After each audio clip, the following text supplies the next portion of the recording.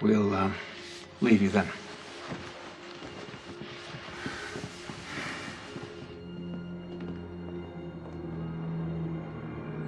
It's very rude, you know, to read my thoughts, or Mr. Lynch's, without our permission. Did you think you were the only one of your kind, young lady? We're mutants, Jean. We are like you. Really? I doubt that.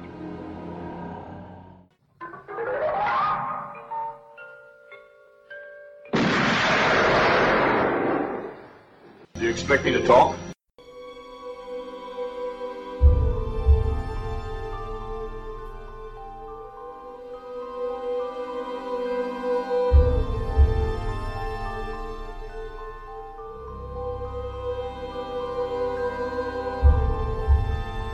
Hello and welcome to episode 213 of Do You Expect Us to Talk? I'm your host Becca and as always joined by my fellow mutants, Chris and Dave. How are you both? Good evening, folks.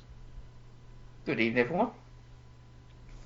So I haven't been offended by calling you mutants. After all, as we'll discover later on down the line, everything is a mutation. Well, have you got something against mutants? Because you're apologising for it like there's something wrong. Myself, so just reminds me of that Seinfeld episode. Not that there's anything wrong with that. No. There's anything wrong with that, of course. No, never. Yeah. But anyway, I've got a cure in my pocket, and that's what we're going to refer to it as a cure. Yeah. Even though I say there's nothing wrong with it, but Yeah. but here's like the cure. Yeah, here's the cure we've spent billions working on because it's such a horrible thing to be. But good luck to you. Yeah, but good luck to you if you want it. I mean, but honestly though, what would be a better? Would antidote be a more applicable, or is that still negative insinuation there? To be honest, I'm not going to get all PC over this. But I mean generally, if in this world, and they had the thing that makes them stop being mutants. Yeah. What would you call it? What would be a better term for it? That's the real question I have for today. It's the ethical question. I can't say vaccine because obviously that's what we have for COVID at the moment. But that just implies protection, inoculation. Well, let's ask our listeners. If you're a mutant and are worried about any cure being described in a non-PC fashion, write to us at expectustotalk@gmail.com. We'll get to the bottom of it. So anyway, what are we covering tonight, Becca? Tonight, a juggernaut, bitch. Anyway. Oh my god. You should see the deleted scenes. There was a deleted scene where Vinnie Jones runs through the wall. Yes. And he imitates Jack Nicholson in The Shining when he goes here's Chucky. Here's Chucky. What? It's Dear.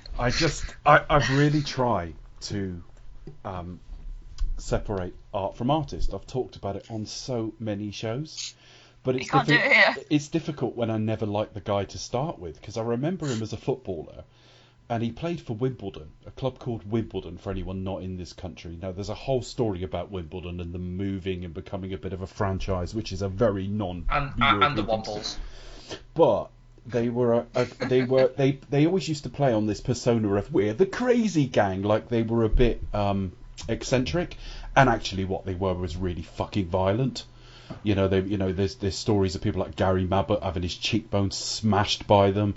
Vinnie Jones was not a particularly good footballer, but he was just I'm a hard man on the pitch, and he was a twat.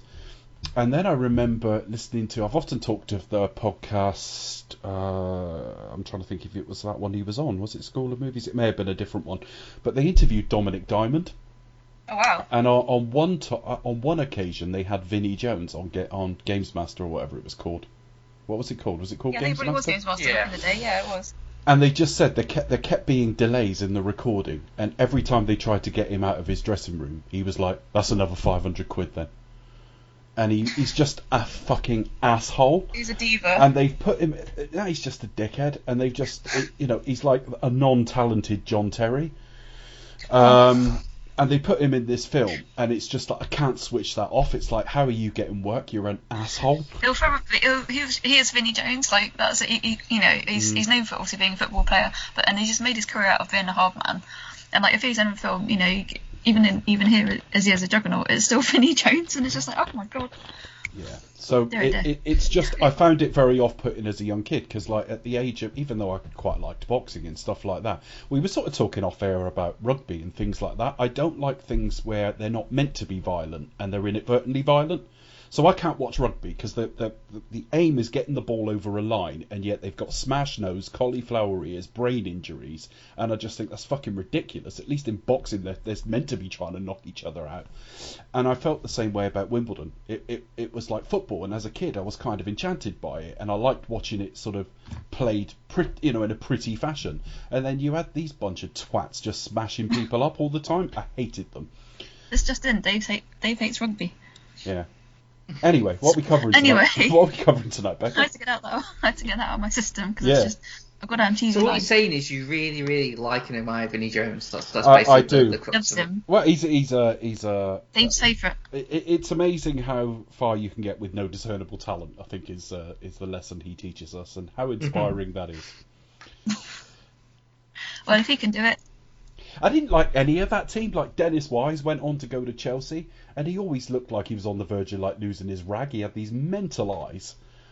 I didn't like him at all. But what are we covering tonight, Becca?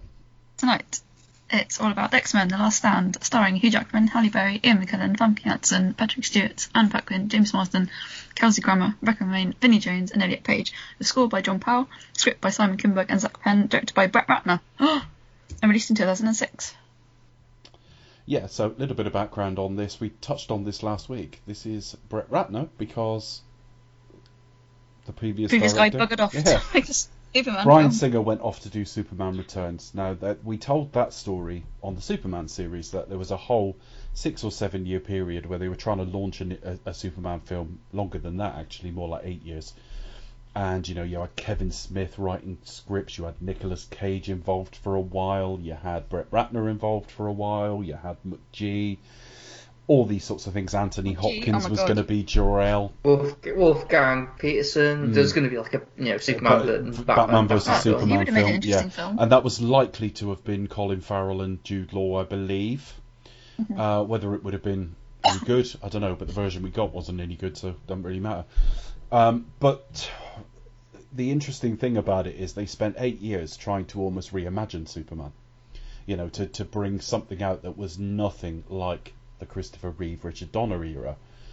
And then Bryan Singer pitches a continuation of that era and produces the closest thing to a mid-2000s Christopher Reeve film. Quality you can talk about, but certainly look, feel, sound, everything. It was a continuation. And but of course that left this series in the lurch, and I get a little bit confused in the backstory of this, because you have Bryan Singer, who ended up doing Superman, you had J.J. Abrams, who ended up doing Mission Impossible 3 this year, and you ended up with Brett Ratner doing this, and I think at some point they were all on each other's properties. Because originally this obviously would have been Bryan Singer, J.J. Abrams was involved in Superman, Brett Ratner was obviously did this, but was at one point involved with it.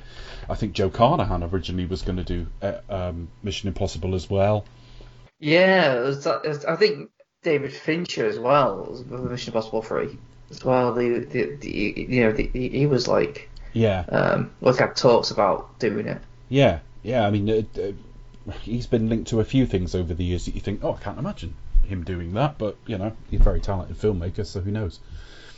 But if you read around now, it doesn't take you very long to come across slightly salty quotes from Matthew Vaughn on this film, because Matthew Vaughn, obviously, because films have to be, sets have to be built and effects have to be planned and costumes have to be worked out and everything else, quite often it's storyboarded before like a script is finished. It storyboards all its main set pieces, the beats, you've got a treatment, and Matthew Vaughn says that the treatment was 90% done by him, not the treatment, the storyboards were all done, and it was largely his story. But when he got to the end result, he said it's not what I would have done. He said my version would have been very similar, but it would have been like 40 minutes longer for a start. And he said they've just cut all the heart out of what I was planning to do. But of course, we'll see how Matthew Vaughn handles an X-Men film in a couple of weeks' time. But I think it's fair to say will be kinder to that than will be to this one tonight. But they brought Brett Ratner in. Now, Brett Ratner was best known for what at this point? Rush Hour? Yeah, he's done a few things. I think Rush Hour is probably his biggest hit. Red Dragon. Didn't he do a film with... Yes. That was kind of like his step out of like... He usually does sort of like action comedy kind of like, or light kind of action type sort of things. There's film he did with Pierce Brosnan as a thief. After the Sunset. Him and Seven High. Yeah, I've heard of it. I've not seen it. But then outside of Bond, I don't want anyone, for all the things I've said over the years, I'm not actually a Pierce Brosnan hater. I just don't necessarily think he was the best Bond. But I've actually enjoyed him in quite a few things outside of Bond. I think he's just more relaxed. It almost like the nerves got to him as Bond. I don't know. But whether you like or hate him as Bond, I've got nothing against him. But at the same time, I'm not like a Brosnan completist because he played Bond. So I don't even know if I've seen After the Sunset. I've certainly not seen The Matador. I've only seen about half of The November Man, and I was left completely unsmegging gripped. So I didn't really bother with that. But I mean, the only films I've really, really loved of his is I liked his Thomas Crown Affair, and I really liked The Tailor of Panama. That's a terrific film, or it was when I saw it like 19 years ago or whatever it was. Brett Ratner had done 2 Rush Hour films by this point. He'd done Red Dragon, which will always suffer next to Manhunter because it's the same story done poorly. But it wasn't horrendous at the same time. He can sort of approximate. He's a bit like a low-budget J.J. Abrams. He can sort of approximate other filmmakers, just not quite as well. He's kind of basically like a generic director, as what I put him as. He hasn't really got like a distinct voice of his own. He's just kind of like, you know, he'd show up and kind of do kind of what's that kind of asked, I think. I don't know if he's got like maybe like a reputation of being like delivering on time and in budget kind of thing, and that's kind of why he gets work. Yeah, I mean, I know that certainly in my opinion there are plenty of erratic filmmakers out there. You don't know what you're going to get. One's good, one's bad. You're not sure. I suppose Bryan Singer now would fall into that category. I think Brett Ratner's the same, but the top of his game is like reasonably mediocre. The reason I say that is like Rush Hour's kind of fucking irritating, but it's okay. He did a film called The Family Man with Nicolas Cage, which was kind of almost like a modern version of something, trying to be a modern version of a sort of It's a Wonderful Life.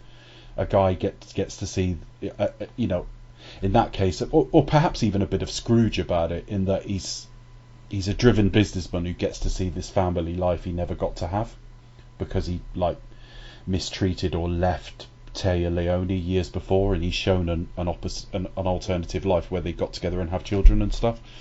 And it's okay. All the trailers made it look better than it actually was. The end result was moderately disappointing, but it was okay. Red Dragon I thought was pretty weak. After the Sunset I'd not seen. This one we'll talk about tonight, and then a lot of people talk positively of Tower Heist, but I've not seen it. Have you? I've seen it.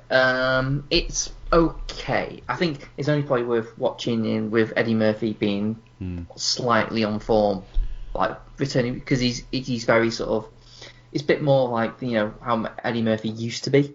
He's very sort of like, you know, loud and sweary, whereas like usually he puts on a fat suit and plays half the cast, you know. I suppose that Dolomite Is My Name's another example of a film like that. That when Eddie Murphy looks anywhere close to form, the film ends up getting a bit overrated because we miss that man. Yeah. Yeah. But then the film, then it's almost like worth seeing though, just for him. If when he like, it's almost like when you say talk about Bruce Willis, like, you know, I'm only interested when he wants to be there. You know, it's like it's something like he feels passionate about. Same with Anthony Hopkins. Same with a lot of actors. Yeah. The film I'd forgotten he did was Hercules in 2014 with Dwayne Johnson, and that was one of those. Yeah. It was one of those I almost walked out of. And again, very rarely. I've only ever walked out of about 4 or 5 things. Now, for some people, what made you walk out of that one? Because that I just seems like the most inoffensive thing in the world. I didn't walk out of it, but I'm saying when I walk out of something, it's never like throw my popcorn down in disgust. It's always like I'm really fucking bored. And actually, some of the worst experiences I've had in a cinema, I haven't. Like Russell Crowe Noah film. I got to the end of the film and my friend said to me, I wanted to go after about half an hour, and I said, I wish you'd said, because I fucking hated that. But the Hercules film was a bit like that. I was just painfully fucking bored by it, and I was just like, what am I even doing here? This is shit. I should have known it. It's a Brett Ratner film. I think I felt similar with the Lost Airbender. It was the only time I've ever thought of walking out. For the exact same reason, I just thought, what's the fucking point? This is just awful. My mind, it's like I stuck with it for the end just for the sake of it, but on that principle. But yeah, no, I thought the entire thing, I thought that was god awful. He also directed a segment of movie 43, which is up there as like one of the worst films ever made. Now, I've not seen it. I saw a trailer for it, and I saw a couple of isolated clips, and I went, absolutely no way. But he did it. I mean, isn't there a section where like, what's he called? Hugh Jackman has like a pair of balls on his chin or something. I don't know. It's really shit. But he did the section Happy Birthday. Now I'm just going to read the couple of sentences that describe it on Wikipedia. Pete captures a leprechaun for his roommate Brian as a birthday present. After tying the leprechaun up in the basement, they demand he give them a pot of gold. The obscene leprechaun threatens his brother is coming to save him. When he arrives, Brian and Pete are shot at, ultimately kill both leprechauns. At the end of the segment, Pete reveals he also caught a fairy who performs fellatio for gold coins. Starring Gerard Butler and Sean William Scott. It's just... Again, this pushes me to the limit of my can I separate art from artist, because Brett Ratner's not a very nice man. And I've never met him, obviously, but if a tenth of what is said about him is true, then he's a very arrogant, self-serving mistreater of women. So half Hollywood then? Nothing deeply criminal, just deeply sleazy. We're not talking, as far as I know, we're not talking anything criminal here. We're just talking about what a pig you really are. Zach Penn is involved in the story again, which is very, very similar to before, but this is the first entry in the series for Simon Kinberg. Now, Simon Kinberg directed Dark Phoenix, which I think we'll mock when we get there, because he's effectively done the same film again, sort of. But he writes a lot of the stuff going forward, and I think the scripts struggle. I mean, he's a producer on X-Men. He's a writer on this. When it gets to First Class, he's not a writer, he's just a producer. And First Class has a pretty good script. But he wrote Days of Future Past, which is decent, but it's got problems. He wrote Apocalypse. He wrote Dark Phoenix. But then he didn't write Logan. So basically he's just nothing. He's nothing executive to do with any of the good ones. And he's just like a bit of a piss stain over the worst ones. But yeah. So change of director this week, change of writer this week. I think I'm right in saying change of cinematographer this week. But again, the cinematographer, what's he called? Dante Spinotti. He did LA Confidential, he did The Insider, Frankie and Johnny, he did Manhunter, funnily enough. Manhunter, Wonder Boys. So yeah, I was going to say, whatever you think of this film in terms of script or direction, at least it looks good. It looks absolutely fine. He did Public Enemies for Michael So Mann it's as well. weird. So he shot Red Dragon and Manhunter. Yeah. So when we go forward and see if he did Dark Phoenix as well, he must get... We needed Brian Cox in this film. Thought last week we needed him in this film. I just need to see if he did that as well, because if that's the case, he gets quite a lot of deja vu on sets. No, he didn't do that one, actually. Yeah, if you just like watch, if you just like comparison, like watch like the same scenes like for like that was in Manhunter and Red Dragon, you can kind of tell the kind of director Brett Ratner is. He's just plain static. He's... and I'm not saying that that's necessarily a negative thing, but you can just sort of tell that he's kind of, his style is very vanilla. His biggest plus is quite a bland style, isn't it? Unfortunately, his biggest plus is he gets out of the way of the material. It's just not showy. It's not like no, quite understated. It's not like he's got any. Yeah, I think if like I don't think he puts much thought in his shots. Yeah. But he probably but it's just about like making sure that works and that flows. That's probably. Maybe we should do the Hannibal Lecter films and do the compare and contrast. We will do the Hannibal Lecter films at some point. I'll look away during the gory bits. Music this time is John Powell, and I honestly think unless it's a really lazy sort of obituary where they just pick the latest thing he did, they will say born composer John Powell has died today at the age of whatever it happens to be, because I think that's what he'll be best remembered for. He did the original Bourne trilogy. He did Jason Bourne. I'm just looking to see. He didn't do the spin-off with Budget Daniel Craig. What's he called? Jeremy Renner. That's it. Budget Daniel Craig. Basically, if you ordered like Daniel Craig from Wish, Jeremy Renner would turn up. he's like Daniel Craig when he's been smashed about the face a bit more. So there's actually reasonably that's a bit harsh. There's reasonably accomplished cast involved in this. A trio of directors who've been involved in things like the Rise of the Planet of the Apes was one of them that I spotted. Showgirls. Showgirls, great. Oh God, the Pink Panther films. So yeah, it's a mixed bag, but we do have a decent cast here. Running time, we're back to the sort of running time of the first film. Those Pink Panther remakes, like seriously, who thought they were a good idea? Like, the first one surprised me. Where was even the demand for them? I can't imagine like it was like I know what I really want to see. I want to see I want to see like Steve Martin actually sort of play John Detective Clouseau. The first one, my expectations were so low. And I laughed a few times, so I thought, well, this is okay. I mean, is it like the better ones? No. But by the end, like, Peter Sellers was doing crap ones near the end, so it was okay. It was all right. Then I went to watch the sequel, which I believe had John Cleese in it, and it was painful. It was like watching like the worst bits of like a Johnny English film or something. Mm. But what we will say about this is it's still sort of under the auspices of Lawrence Schuler Donner. It's still the same sort of cast. It's same production company, same set, same everything.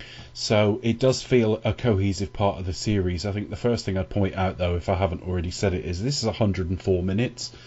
And whilst I think we all like a good tight running time, when you're knocking half an hour off the last film, I think we'll see this film's just slightly rushed in the way it feels, but its budget's been significantly raised. The budget. I wonder if part of it's got to do with the fact that where they're on the Golden Gate Bridge, like night comes really quickly. Like there's a scene where it's like broad daylight, and then in the next scene it's nighttime. Yeah. And it's like, so I wonder if quickly make it night. We don't have to animate as much.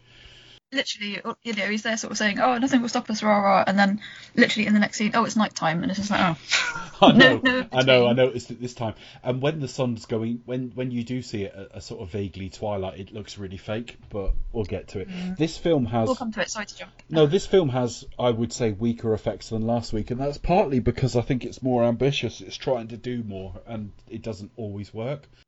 I think there are some in the bigger scenes. Some of like the smaller scenes are okay, but some of the big the big money shots, as I call them, I think perhaps obviously one technology, modern TVs, one thing another, and with upscaling, perhaps they don't come off well. But otherwise, listeners, right well. If you're not sure what Becca's talking about, just Google money shots. You know what I mean. Google image search money shots. That'll clear it all Here's up the money. for you. Yeah, no. And funnily enough, a lot of those pictures require a bit of a clean up as well. What I'm on about, sorry. The budget is anywhere between 85 and 100 million more than the last film, depending on which source you believe.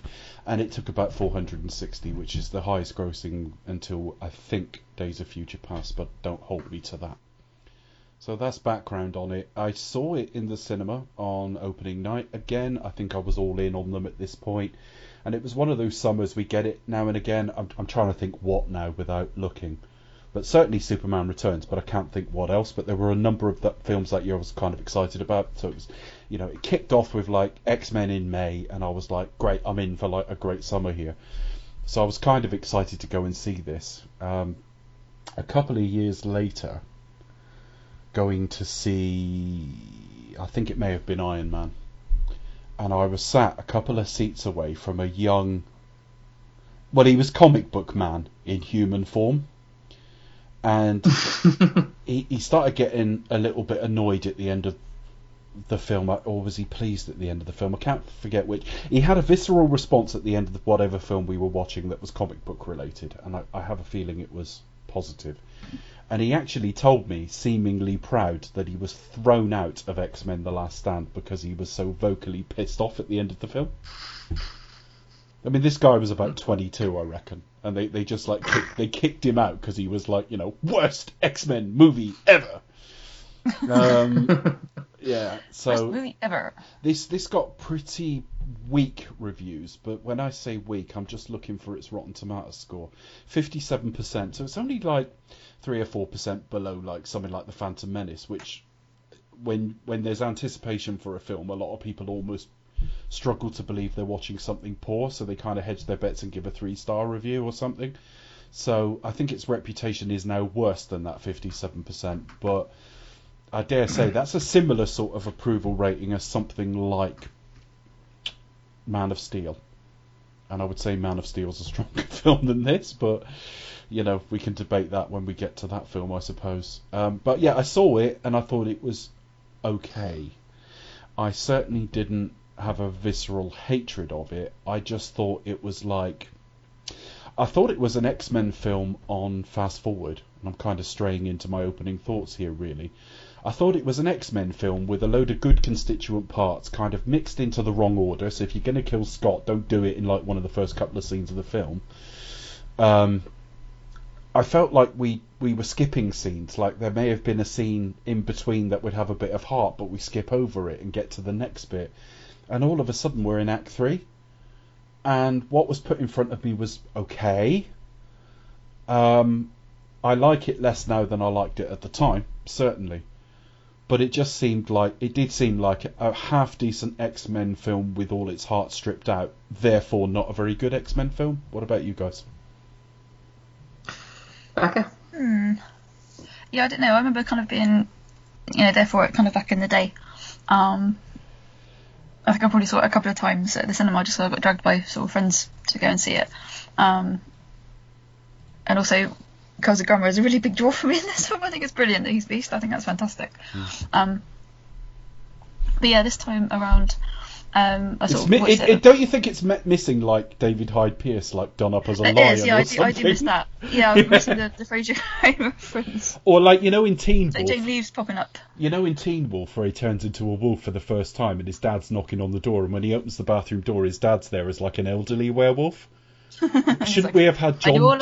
Shouldn't we have John Mahoney as a really great elderly beast with his cane? Or blue. Yeah. Great blue tint. So sorry, yeah. Kelsey Grammer was the draw for me, I must admit. Yeah. No, I just think that's fantastic. That's a genius piece of casting, I think. And it's fantastic, I reckon. Yeah, so yeah, I remember watching the film ages ago and thinking, this is a load of rubbish, but now we're watching it sort of critically, or trying to cast a like half critical eye. It is very rushed. Some of the effects really don't hold up during the big money shots as they are. Ian McKellen does ham it up fantastically as Magneto, definitely. But yeah, it is. I was amazed. I was surprised by the sort of 1 hour 45 running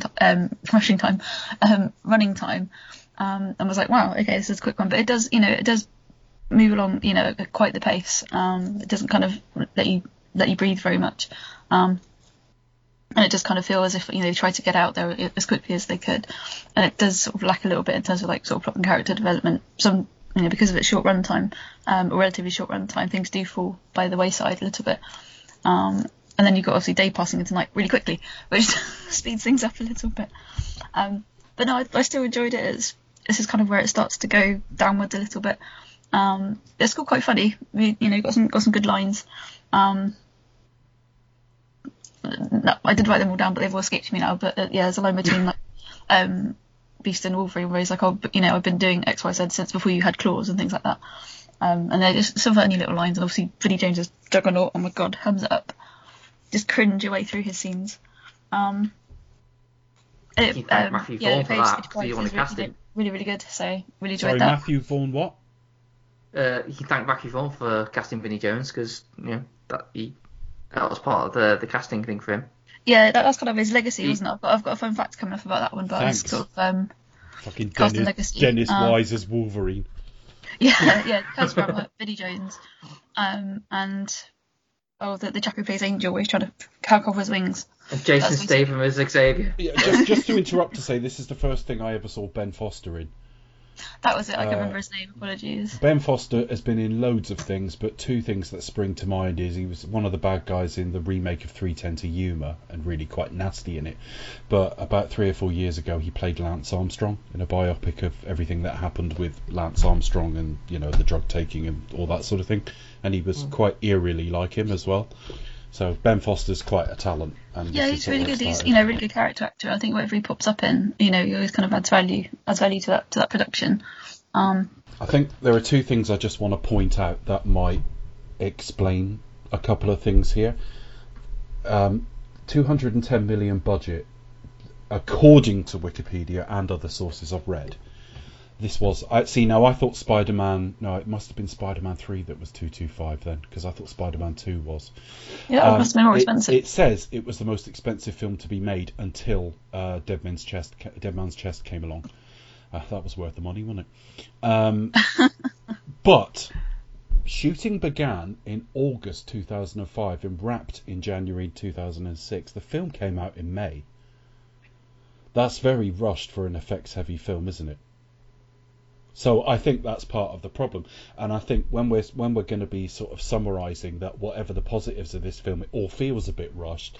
It is like they're retrofitting. Let's just get something out for that date, and they've got together a relatively cohesive story with all its problems. But that sounds to me at 210 million budget, the effects should be pretty damn good, and they're not bad, but the problems, and I think they were clearly rushing it, and it must be that Matthew Vaughn dropped out late. Does anyone know why Matthew Vaughn dropped out? I can't remember. I think it was like family or scheduling issues, I think. Just like private issues, I think, was the story at the time. I can't remember the exact reason, but yeah, sort of private or scheduling conflicts, I imagine. He met Claudia Schiffer and couldn't believe his luck. So I'm not coming to work. Yeah. All right, so I'm just looking to see if I can find He's it. otherwise engaged. So he dropped out. Let's phone him up. Hello? No. Yeah, 1 month later, studio. So the filming was due February 2005. They still had no director, and they announced a release date for about 3 weeks earlier than it did come out. It's due to start July 2005 in Vancouver. 1 month after that, so what would that be? March 2005, they signed Matthew Vaughn and pushed the release date back. He made some casting. Family issues led him to withdraw before filming began. Vaughn was also cautious of the tight deadlines imposed by Fox, stating he didn't have time to make the movie I wanted to make. So he drops out, having been due to start in July. They lose another month when they bring on Brett Ratner. Brett Ratner doesn't have time to put anything on it himself, really. So he's picking up the pieces, really, isn't he? After everybody else. He just had to trust his writers because he didn't know anything of the X-Men. And so I think that what we're saying is that's possibly why the script feels rushed, but also the effects feel a bit incomplete in places. Now that isn't always film breaking, because X-Men First Class was done from start to finish in about 11 months and has some ropey effects, but it doesn't matter. But then Apocalypse was rushed and has terrible effects. So it's a bit of a mixed bag, but it seems to be that whatever it is they do as a sort of, in treating this as a project to be managed, they seem to always end up with a really truncated schedule. And that's what's happened here as well. Yeah, because wasn't First Class, that was like a short. I think it was 11. It was out 11 months after it was announced.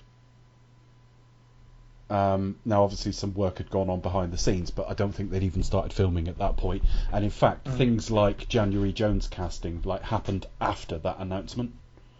So I think it was rather rushed. And we know Apocalypse was. And it just speaks to a lack of care that you haven't had a film out since 2003. You had plenty of time to get your ducks in a row on this. Yeah, it was just too much, too quickly. They just kind of rushed. Obviously, went through lots of chops and changes, and just when they had to get something out. And unfortunately, it just fell to Brett Ratner, sadly. But they kind of couldn't line everything up in time. Mm-hmm. This is what we're left with, and what else can we do? Here we are talking about it. So, what did you make of it, Chris? Yeah, I'm kind of a bit conflicted really about it because in some ways this is very much a weaker film than the other two, and I think that was my first reaction after coming out of it. I was kind of thinking, I was looking at, I wish Bryan Singer would, was able to finish off this film like Evil. I wish he'd stayed on to finish this, or I wish Fox would have waited to let him finish it off, kind of thing. Now I'm a little bit weird because I kind of, if you gave me a choice out of the three we've reviewed, I'd probably prefer to watch this one. And I know that sounds like almost like heresy for some people. I fell off my chair. I mean, well, like Ted Danson. But I don't know. I think it's kind of mixed. I mean, but in the same breath, I recognise the fact that the actual quality has dropped. I'm not going to sort of try and convince anyone that this is like a better film than the other two. It's kind of has interesting ideas, and I think a lot of that is probably from the Matthew Vaughn, because I quite like Matthew Vaughn quite a lot. And I think, and by sounds of it, what Matthew Vaughn's actually said, it probably is like all the interesting stuff is probably from like his draft or his ideas. That it's just like pushed into this kind of, very lightweight, very sort of, very quick, very sort of like, just like run of the mill kind of film. And with that, it's very easy to intake and it's very easy watch, but it's very unfulfilling at the same time. But then it has some interesting stuff. Particularly any stuff with Magneto, I think is great. I think how they, the stuff with like the quote unquote the Cure, how he turns on Mystique, and his whole attitude towards in the sense that he sees mutants as better, and that's what he cares about. And then for him to actually have that taken away is like perfect way to end that character's arc. It's like there's stuff in that I just think that's great. That is generally that's well, I wouldn't say done well, but but when you see, but in the grand scheme of things, you think that's exactly how it should have been.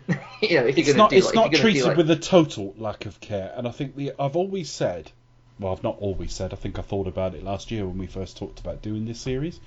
Like I said in the first episode, I kind of break the films that I've seen into roughly sort of 3 segments. This is in the shit ones, but it's like so much better than the other 2 shit ones that it almost doesn't belong there. And it's certainly, of the poorer entries, it's the one I had the least visceral bad reaction to. Whereas like X-Men Origins Wolverine we'll talk about next week, because I had a really strange reaction to that, and Apocalypse I was really shocked. I mean, you come out of X2 in the first 2 films, and because the preoccupations and subtext of those films are so in line with what we know Singer had an interest in, you think of it as his series. Well, it got to a point that when he came back for Days of Future Past, I was just disappointed it wasn't Matthew Vaughn. The guy wasn't the same filmmaker anymore, and actually some of the best work wasn't his. So I wish this had been Matthew Vaughn, given the time he wanted. So if he felt he needed 6 months, stick it out in the Bond slot, sort of end of October, beginning of November or something.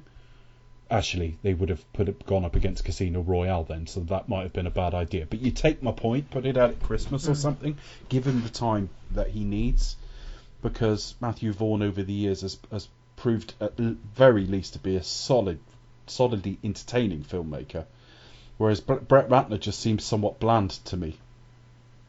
Yeah, and I think that's kind of what it is. It's kind of very, ultimately, it's just very throwaway. It almost feels like a wasted opportunity.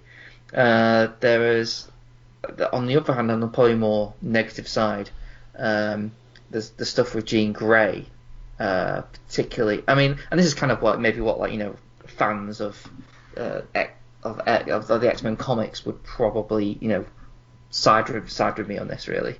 Yeah. Well, in reality, I'm probably just sort of copying their homework, I'm sort of speaking on behalf of them to try to. But the whole idea of Jean Grey as this like mega mutant, but it's just like suppressing this power, doesn't really work. I mean, especially when you put it in the context of this idea of like mutants like in a parallel of rights, human rights kind of thing, and like and then there's a cure, and what's the ethics in that, these are all interesting questions. But when you have when in the same film you have literally a mutant, which is mutants are supposed to be like something you can't control, you're just born with it, it's like evolution.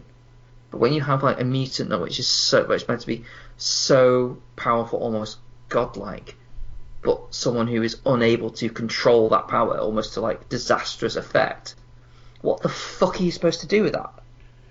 It kind of like falls, kind of like it kind of almost like doesn't belong, and it also it kind of just pisses over like the Jean Grey character as well, like and to top all off with like the to a bit of context, like in the comics, Jean Grey isn't like this super mutant with who's unable to control her powers kind of thing.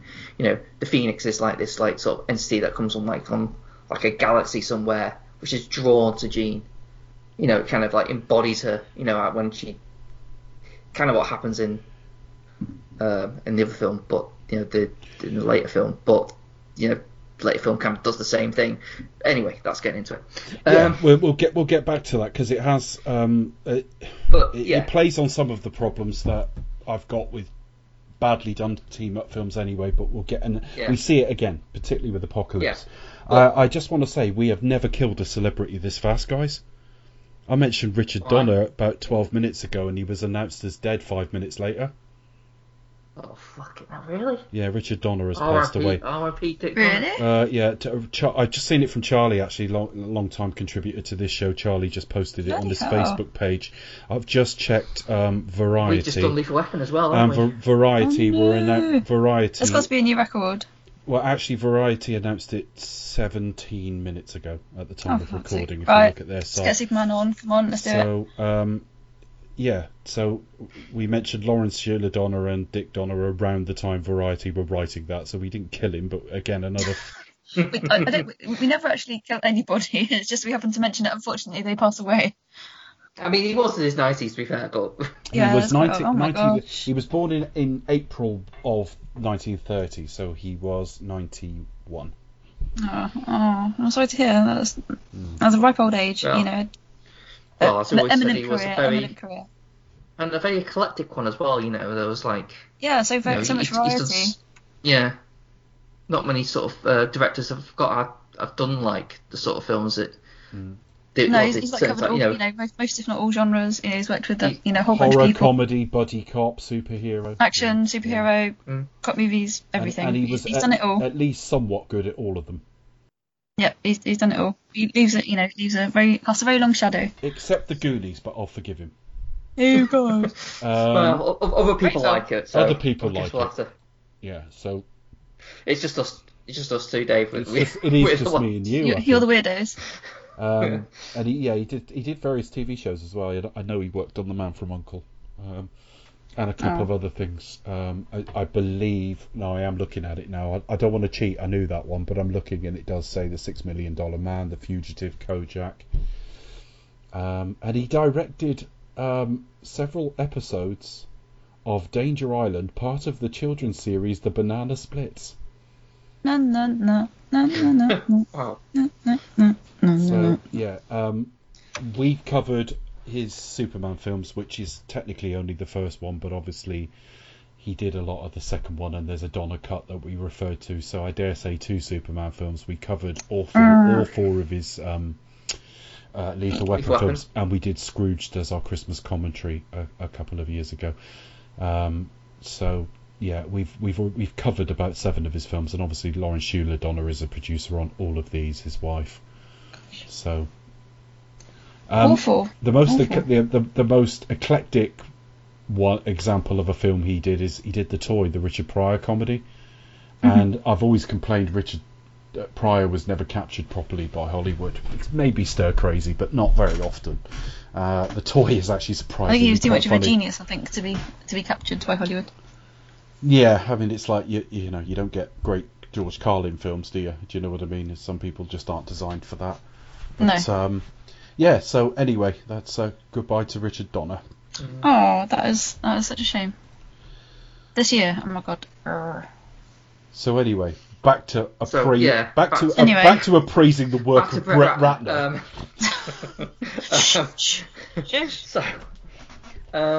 So back to another dick. Yes. So as I was saying, so for context, to put it broadly speaking, in the comics, the Dark Phoenix saga is kind of born out this entity that gets drawn into Jean after like a near-death experience.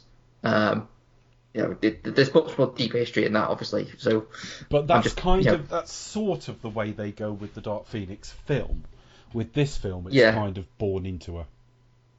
Because and to be fair, and this kind of get what I was going to say about the love angle, which by the time we get to the end of the climax of the film, and you have Wolverine telling Jean "I love you," I couldn't be more nonplussed about a romance about anyone. And then given this is the third film, I was like, oh. While I think of it, Chris, if you've got a favourite love angle, write to us and expect us to talk at gmail.com. I'd love, but do you know what I mean? And to be fair on Brett Ratner, this isn't all down on him, because we've had this is the third film now. You had previous 2 films to set all this up, and I've got to be honest, I felt nonplussed about the romance angle on those films as well. So, and that speaks for the Dark Phoenix saga. It was literally just like, oh, last film, Jean is struggling with her powers, and then she sacrificed herself, and then all of a sudden, Dark Phoenix. You know what I mean? It's there isn't a lot to go on, so I don't blame the makers for having to just sort of come up with something, because to come up with there's this this space entity that sort of in space is just probably a bit much to explain, even in like a 2 hour 30-minute movie.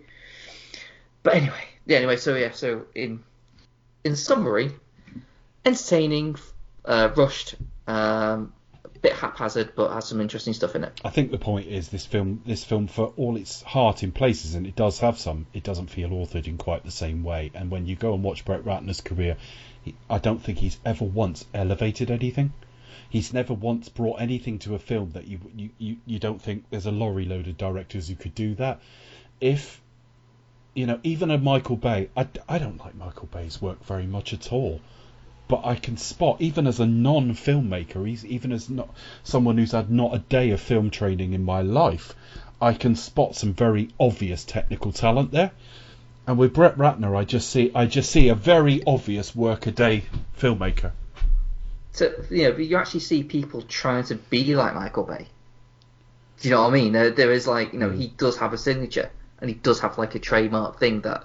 But it isn't just people getting out of cars at sort of sundown and putting glasses on or whatever. It isn't just that. He's actually a pretty decent shot maker. I don't like his stuff at all, but Brett Ratner, I've never seen what it is that, I mean, because he's always, certainly before all this stuff sort of broke about him, he was always linked with very high budget stuff, and it's like the directing equivalent of Orsi and Kurtzman, that it's like, well, I think Orsi and Kurtzman are worse pound for pound, but some of their stuff's fairly serviceable, and I hear they're okay on TV, but you're just like, how did you get to do this? There must be so many more talented people out there than him. There's been a thing. I've been thinking about along these sort of lines. It's like, is movies entertainment, or is it art, or is it product? Oh, it's or product. Is it, it's pure product at this end. Do you know what I mean? And I think there's like that line kind of like there's a bit of mixture in everything, and there's some that's more entertainment and product than others, and some that's more art. Well, I mean, it's all product and they, but there's some that's more art and and entertainment comes in, whereas Brett Ratner is probably product. Yeah, I'll do it. I can get you that film done in this period of time. Yeah, probably. But I'm struggling to see where he ever transcended anything. Like the best he ever is like serviceable enough. But I mean, there were worse out there. I mean, Paul W.S. Anderson, I think, is a worse filmmaker. I think Stephen Sommers. I mean, his films were just as loud and big as he could physically make them, and they got really obnoxious.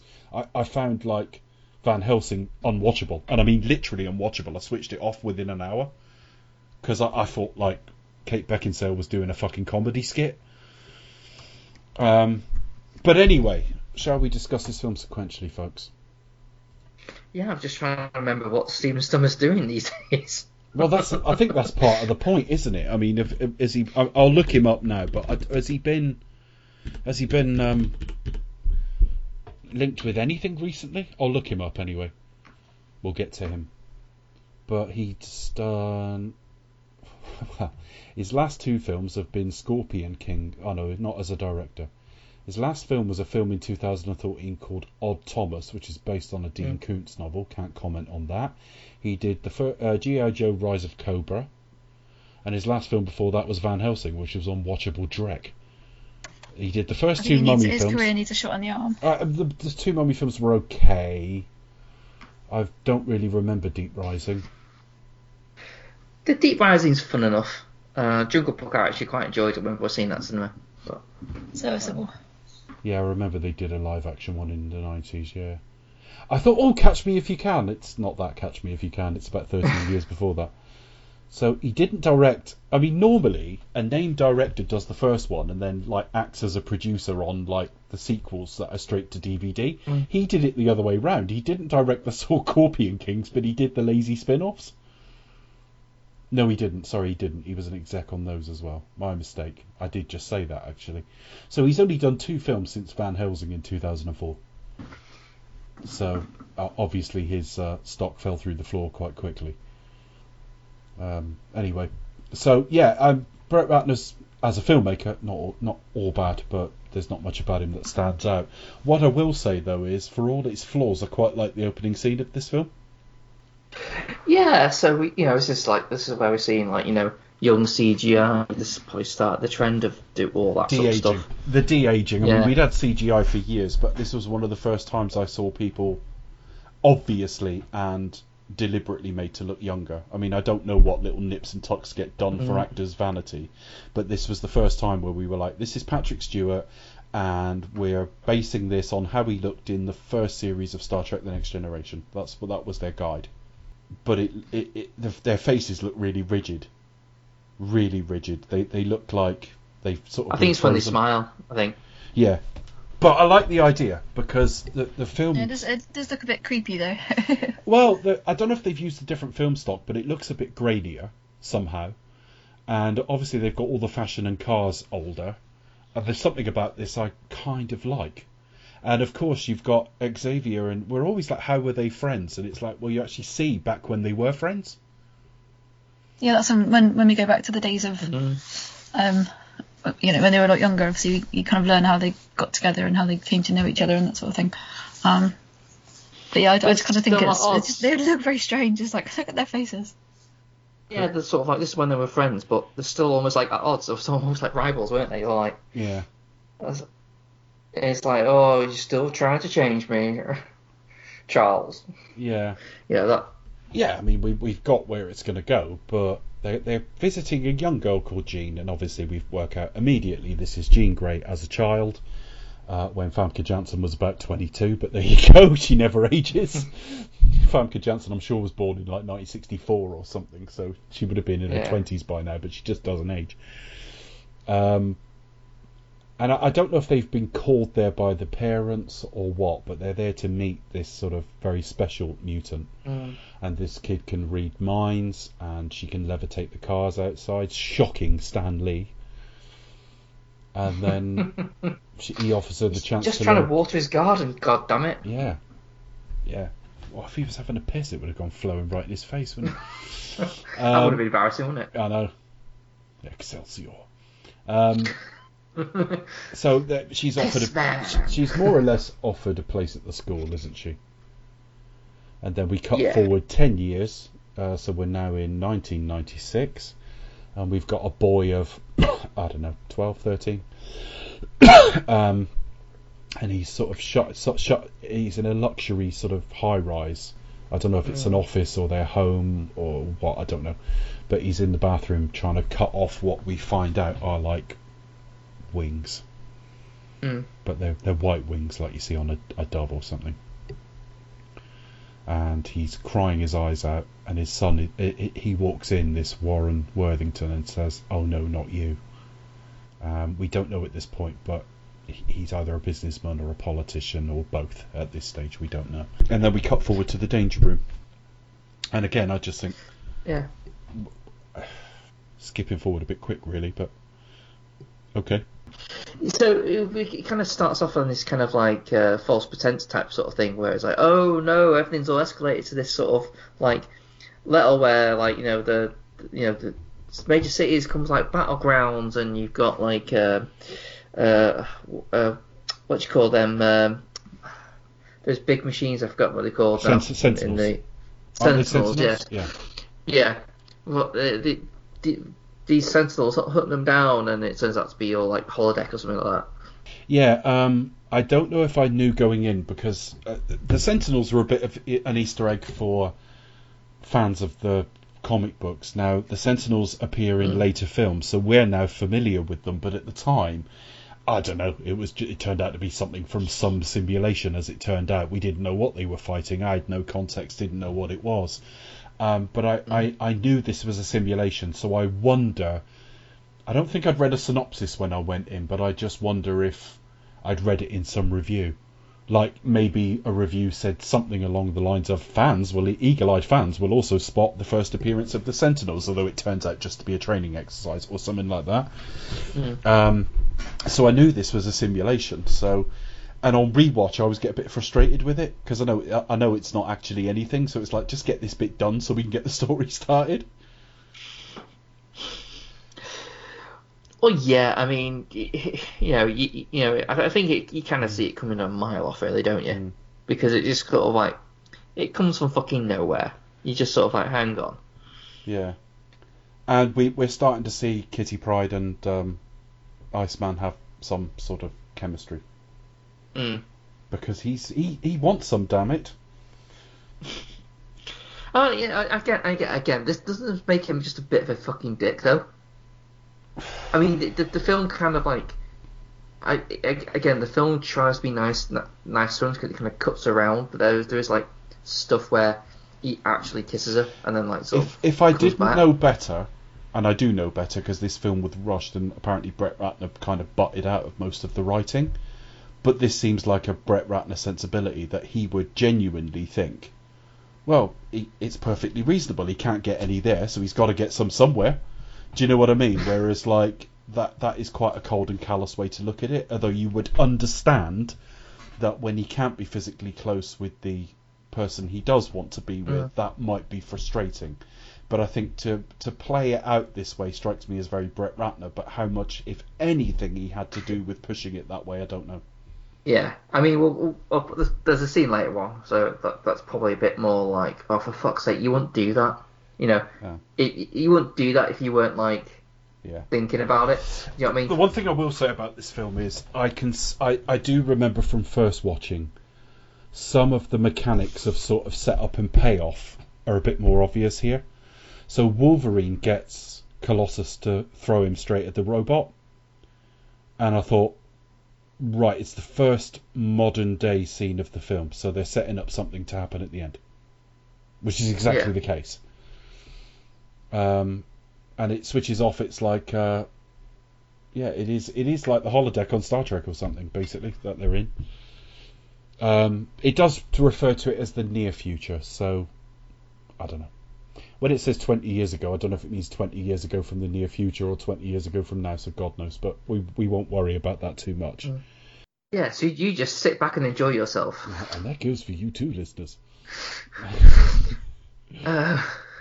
And we've got, like, Scott. Yeah, so Scott's basically, so Wolverine's kind of like... Yeah. You kind of get the impression that Wolverine's just there, like, helping out as Scott's kind of... wanking on his own. Yeah. Feeling sorry for himself. Yeah. And, he does his whole... Wolverine does his whole, like, hey, it's alright, I feel the same pain too, and that, which gives isn't like helpful. I'm sorry. No. If my living lover, wife, partner, whatever it might be, dies, and some man who was interested in her said, "Yeah, I'm just in as much pain as you," that's not helpful. Cheers, mate. Yeah, you'd be the last person you want to see it. Oh, great. So you're all like fantasizing about her and remembering her too. Brilliant, thanks. Which at this point, as an audience, isn't being fucking earned. No, Liam, I know.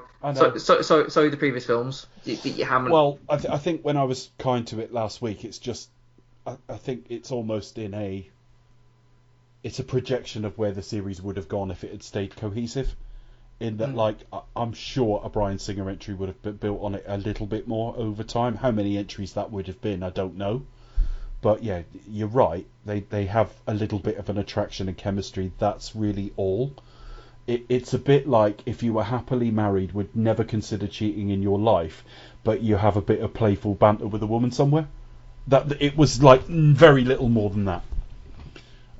Yeah, because at no point did I honestly think in any of the films that Jean was so tempted by him. No, I think she kind of, and I mean this in no disrespectful way to the character, but I think there was a bit of her that kind of liked the attention, but not in a prick teasing way. Just in a, this is like. It's just like meeting someone. It's a fun little way to spend the time. Yeah, but. Sorry, I'm spoken for. Nothing's going to change that kind of thing. Yeah, absolutely. But there you go. So, and we start to get the real beginnings of the problems with continuity in this series now. Obviously, Hank McCoy is somebody different than we saw briefly on a TV set in an earlier film, but it will come up with Bolivar Trask in a bit as well. Bolivar Trask is a sort of aging black guy in this film, and he's Peter Dinklage later on. So there you go. Different timeline, you could say, but yeah. So we have like Rogue can't touch Scott. Scott sort of freezes his lips and tries to kiss her, but it's not safe, basically. I mean Bobby. What did I say? Scott. Oh, Bobby, yeah, Iceman. And Scott ends up sort of disappearing to go presumably to Alkali Lake. And, well, we say presumably, we know that, but it's presumably at this point because we don't actually know where he's heading. And then we cut to Kelsey Grammer. And I really love his makeup just because it still looks like Kelsey Grammer. He's able to act through the makeup reasonably well. Yeah. And I like Kelsey Grammer anyway. Yeah, he's. That's why he's still good. That's why he's so good, because he's someone like Vinnie Jones. He doesn't disappear into his juggernaut outfit, whereas Kelsey Grammer does. He is, he becomes Beast. He's not Fraser. He's not Sergio Bob. You've got him and Patrick Stewart in the same cast, and they've both got like fantastic voices. Yeah. I mean, throw in film Roger. Sounds great, all three of them. Throw in Roger Moore, and I'd be a fucking tripod. We'd be there. How many suave, stylish, smooth voices can you cram into one film? We've got Ian McKellen, Kelsey Grammer, Patrick Stewart. Yeah. They could read the phone book between them, and we'd be all enthralled. I'd be hard, let's be honest. So, what are we talking about? He's like he's in the cabinet. The presidential cabinet, that is, not actually in a cabinet. Not in a cabinet. How did I get into this cabinet? This is And, this is crazy. how did I get this nutshell? This is silly. yeah, it just reminds me of the Tom Cruise episode of South Park. But there you go. Running away from his gay thoughts. That's funny. So they're trying to track Magneto, but they've captured Mystique. And we see it. They've got a live link to her being interrogated. Now, could it signpost any clearer something's about to go wrong? They're not just going to sit there and watch some like procedural questions and go, very interesting, are they? So you've got like asking the questions as well. It's that bloke from Silence of the Lambs. What's his name? He doesn't ask her about any farmyard meats, to be honest. Lambs, pork, nothing. Doesn't even ask pork. I'm going to look him up. If you want sort of like a creepy interrogator, he's a little bit pervy with it. Then well, she's just winding him up until like he leaves himself open, and she basically headbutts him, and then she does get subdued. But even so, it just shows you she's still dangerous. I prefer this take on Mystique. And that isn't just about how attractive her and Jennifer Lawrence are or aren't relative to each other. This version's got a menace that the other version never had, and was never really designed to have either. It's menace, and also is just also like she's actually dangerous. She's actually really competent, of getting in and out of places and fighting and things like that. She's very calm through it all, but there's a slight playfulness to her as well, but it's quite a malevolent playfulness. So I just kind of like this take. So they're just talking about Magneto and all the rest of it, and Beast is then shown what she was trying to do when she was captured, and it was about stealing a cure. And it's been synthesized from a young creature, well, not a young boy, known as Leech. If you look up the character of Leech from the comic books, it's very, very different. Much more animalistic. But he's basically... He looks like a cancer victim or something, doesn't he, when we see this boy? He looks like a cancer patient. Because he's bald. Because he's bald, yeah. And very pale and stuff like that. But they think they are able to suppress the gene that is the mutant gene, and they're desperate to have Beast involved because they said, look, we need you if we're going to sort of sell this cure. And then I think we cut to Xavier giving one of his lectures to the students, and they're talking about, again, it annoys me when films do this, because when a film does it right, you get something like Back to the Future, which is all set up and pay off, but here I can see it every time. The problem is, just to take a step back, I knew from the trailers Xavier was going to die, because you have them all looking sad and his wheelchair empty. It's in the trailer. It's just a really bad decision. And he's looking at a supposedly brain-dead patient of Moira McTaggart, who we'll see with Rose Byrne later in the series. It's Olivia Williams from The Sixth Sense here.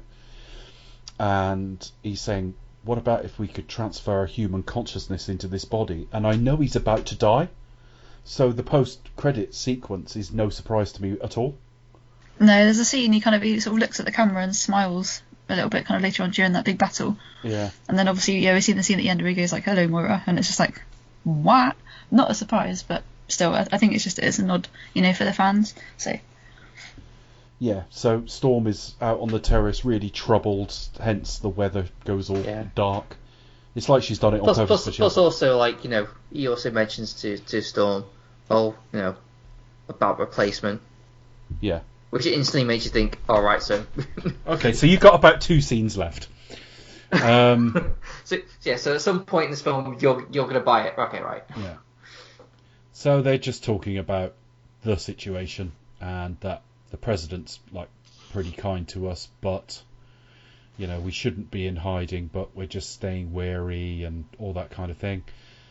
And then do you want to sort of run this place one day? And they talk about what do they do then? I think Beast comes to visit them, and this is just to tell them about the cure. and to patronise Wolverine, which is funny because we find out in a couple of films' time Wolverine's about 170 years old, and he's calling him boy. But there you go.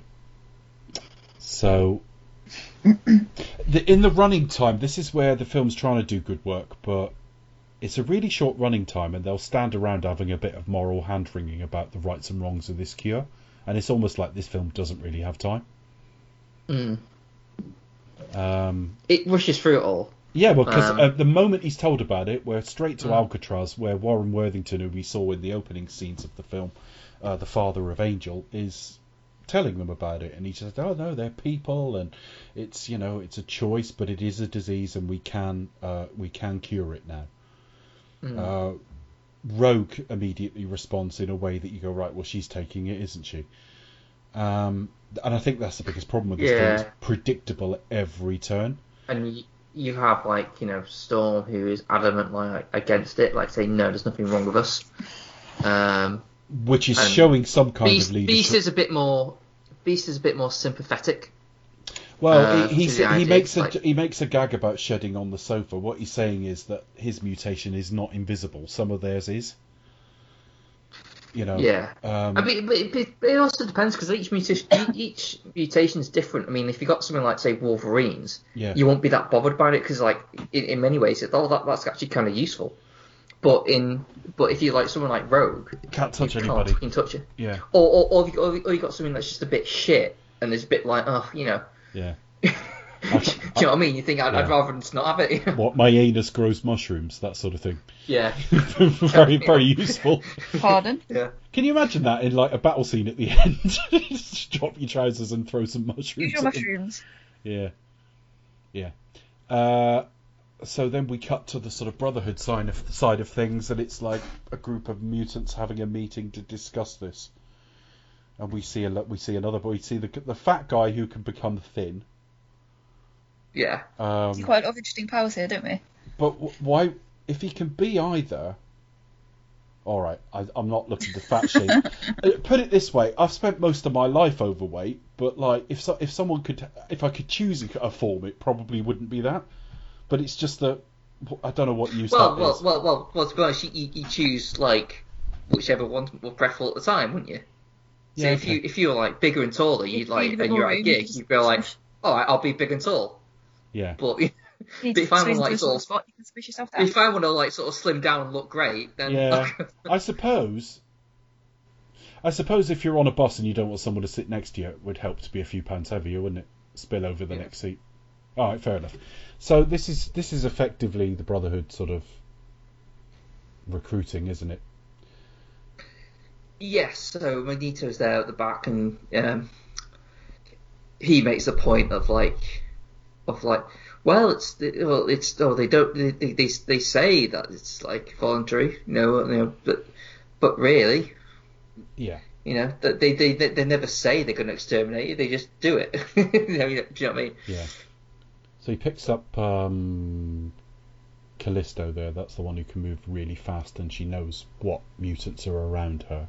She's really cool. And you got Spiky Boy. Spiky Boy, poisonous spikes.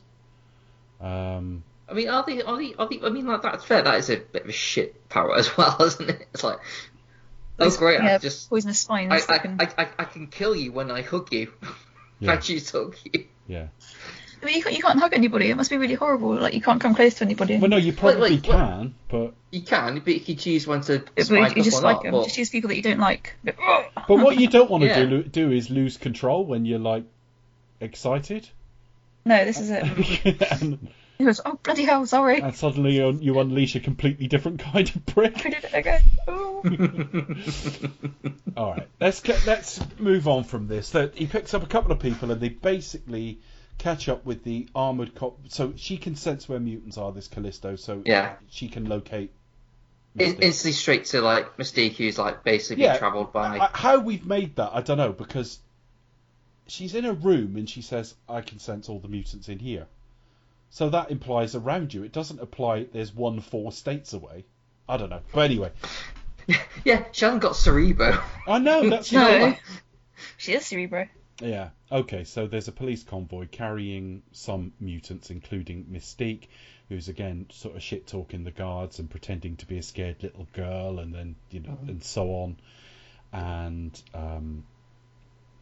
you got the guards don't help themselves in these kind of films because they always either beat them up or spray them with something or whatever. She promises to kill them, and then what? Don't we go somewhere after this? We don't see the breakout immediately, do we? No. I think the next scene is Beast going to Alcatraz, and we see Leech, and this was in the trailer as well. He reaches his hand out, and it goes to Kelsey Grammer's normal hand, and he's just like, he plays that scene really well because you can see he doesn't know what to make of this. It's also like a little bit like, oh, that's my human hand kind of thing. It's like, I've not seen that in, well, we don't know, do we? But, I think, we'll get hints of it in First Class, which is a very different take on Beast, but it is something that sort of comes on with, I think, puberty or something. Because it was Nicholas Hoult. It was a few years after that, but yeah. Okay, so Leech's power is basically he will take away your mutation when you're close to him, and they've used his sort of blood and DNA to synthesize this cure. And then we go to the end for Scott Summers, which is further into the film than I thought it was. This was. I think what I would say is nearly every poor review of this film picks this up as almost Exhibit A. That they really, really, even more than sing a shat on Cyclops here. But then he was in Superman Returns, so I don't know if this was almost like a cameo for him. Yeah. I mean, a lot of it was conflict scheduling. So, like Mystique, Rebecca Romijn, she only had like a limited time, so that's why she isn't in the film. Austin had a photo shoot, did he? She had to go and do. Groovy maybe. And on years prior. Yeah. Okay. So, the scene's quite nicely done in its way. The area's got something about it, hasn't it? Floating rocks and all the rest of it. But it turns out, he's hearing her voice, and then she kind of appears to him. From a whirlpool. It's all kind of done in quite a mystical way, isn't it? I mean, it's the same with James Marsden, because he was also in the Superman film, wasn't he? The other Superman movie. So he's kind of, because I think in the comics he plays like a sort of a mate. He's a bigger role in the comics as I understand it. But like in this film, Cyclops is only in it for like, I don't know, 5 minutes or something like that. That's probably his total screen time. It's probably less than that. It's probably less than a minute with Wolverine at the start of the film. Yeah, and that's it. And that's your lot. It's probably under 2 minutes here. Probably. That's your lot for Scott. But yeah, she starts kissing him, and it's almost a bit like Rogue, isn't it? You know, so he's almost like being killed by this. And then it cuts away from that. He's in agony, and you see her eyes sort of flash, and her skin go kind of veiny and odd. It's almost like a little bit of light. She goes dark. Yeah. She doesn't go Phoenixy though. But anyway. No, it doesn't go quite that bad. So, yeah, Scott is killed. We don't find that till later on when sort of Wolverine goes there and stuff. A lot of big losses in this film. Yeah. Spoiler alert. Yeah, so Xavier feels this happen and tells Storm and Wolverine to go to Alkali Lake immediately. And that's where they find like rocks and stuff levitating. And they see Cyclops' glasses just floating. Jean is there, but she's unconscious. So we don't know what's happened, but Scott has presumably been killed. What happened to Scott was never officially answered, and we're just like, yeah, he's dead, isn't he? He was in the shower. Yeah, so I saw. Yes. What was it I was reviewing the other day? I had a really awful dream where I lost control of my powers, and I was like a grade 5, and I just couldn't control myself, and everything got destroyed. That made me laugh when they did that in Dallas, because they they had like new people come into the cast for the whole previous year and stuff like that. Oh, it was Fast 9 I said that about. I said we are one step away from Bobby Ewing was in the shower all along. Because like his brother who's never been mentioned turns up, and like Han is alive, and that's a meme I saw today, I think, also on Facebook somewhere. And it's like like Fast franchise. There's nothing more important than family. And Film 9. Oh, by the way, I've got a brother. We used to get that in Neighbours as well. Like you'd either get somebody die and then they want to come back, and the only thing they can think to do is a twin or something, or amnesia. The other thing you used to get in Neighbours, I remember, is someone would a new member of the cast would knock on one of their doors and say, "Hi, I'm Marco," or whatever, and they'd go, "Come on in," and that's it. Could be fucking anybody. No, it's when say one of the Kennedys, like the sort of the son leaves, and you never see or hear from them again, even though the parents are still there. Yeah. You think you think your son never fucking visits you. I know, and then they have weddings and. Even NYPD Blue had that. It's like, oh, he can't make it back for the wedding. Why? The actor fucked off and had a row with them last year, you know? There you go. So, I'm presuming from there we go back to the prison convoy. Which is a decent sequence, really.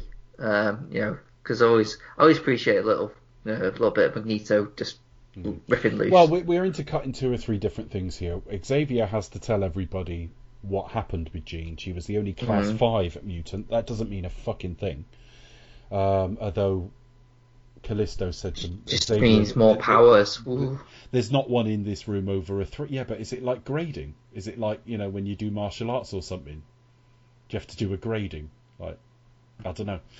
But he said it's how it measures on the Richter scale. She had a what? Oh no. That's Rickman, isn't it? I was thinking the Alan Richter scale. Yes.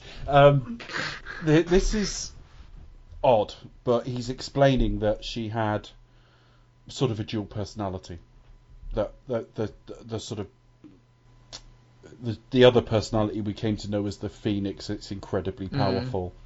I put psychic barriers in place, and they're clearly breaking down, and that's what was happening in the second film. He gets a bit defensive over it all. The other thing you've got is talk about the cure sort of on the news. Is it a good idea? Is it a bad idea? Cures for it. You've got Ben Foster being brought in as a sort of adult Angel wanting. He wants to give him the cure to give him a better life, which again, in the hands of a better filmmaker, would be terrific, because it does bring up those sort of. There are moral dilemmas in this, because he's not evil. He just wants the best for his son. But then, of course, when he flies away, kind of his wings are kind of beautiful. So is there beauty in being a mutant? So you can see what they're going for. And it doesn't quite work when you think about it, because it's like, right, well... Well, we get no time with it, that's why. We get no time with it. You're son of a millionaire, and what your mutant power is, you have wings. Well, I think when we're heading into more acceptable society towards mutants. Do you know what I mean? You sort of feel like the fire. I mean, I get. It's just rushed because all right, yeah, he was. The problem is you went 10 years ahead from the young Jean Grey, and that's now at least 10 years ago, depending on how you read that. So 10 years ago, he was upset. Presumably those wings had only just come along, maybe a puberty thing, because as I say, the kid was probably about 13. But we don't know what's happened in the years in between. A lot of people are awkward when they're 13, but not awkward when they're 23. The attitude towards mutants is different, just as the attitude towards gay people is different now than it was 30 or 40 years ago. So it isn't sold. It's brought in, he's happy to have it done, and then he panics and doesn't want it done and flies off. And it's like, you've wasted a good idea there. And it's not the last time they're going to waste this character, because we do see him later in Apocalypse, I think, and he's even more wasted there, because he gets less screen time for less. He gets more screen time for less effect. Yes, but his wings are metal. Brilliant. So, yeah, the breakout now. Magneto just uses his powers to basically break the vehicles and flip them and everything else and crush things and break into the cab, and you've got in there sort of the multiple man who can rob 7 banks at the Not same. Johnny Knoxville. Not Johnny Knoxville. He does look a little bit like Knoxville. A little bit. The hair's very similar. Budget Johnny Knoxville. Budget Johnny Knoxville, yeah. Most expensive film ever made. Budget Johnny Knoxville. Budget Johnny.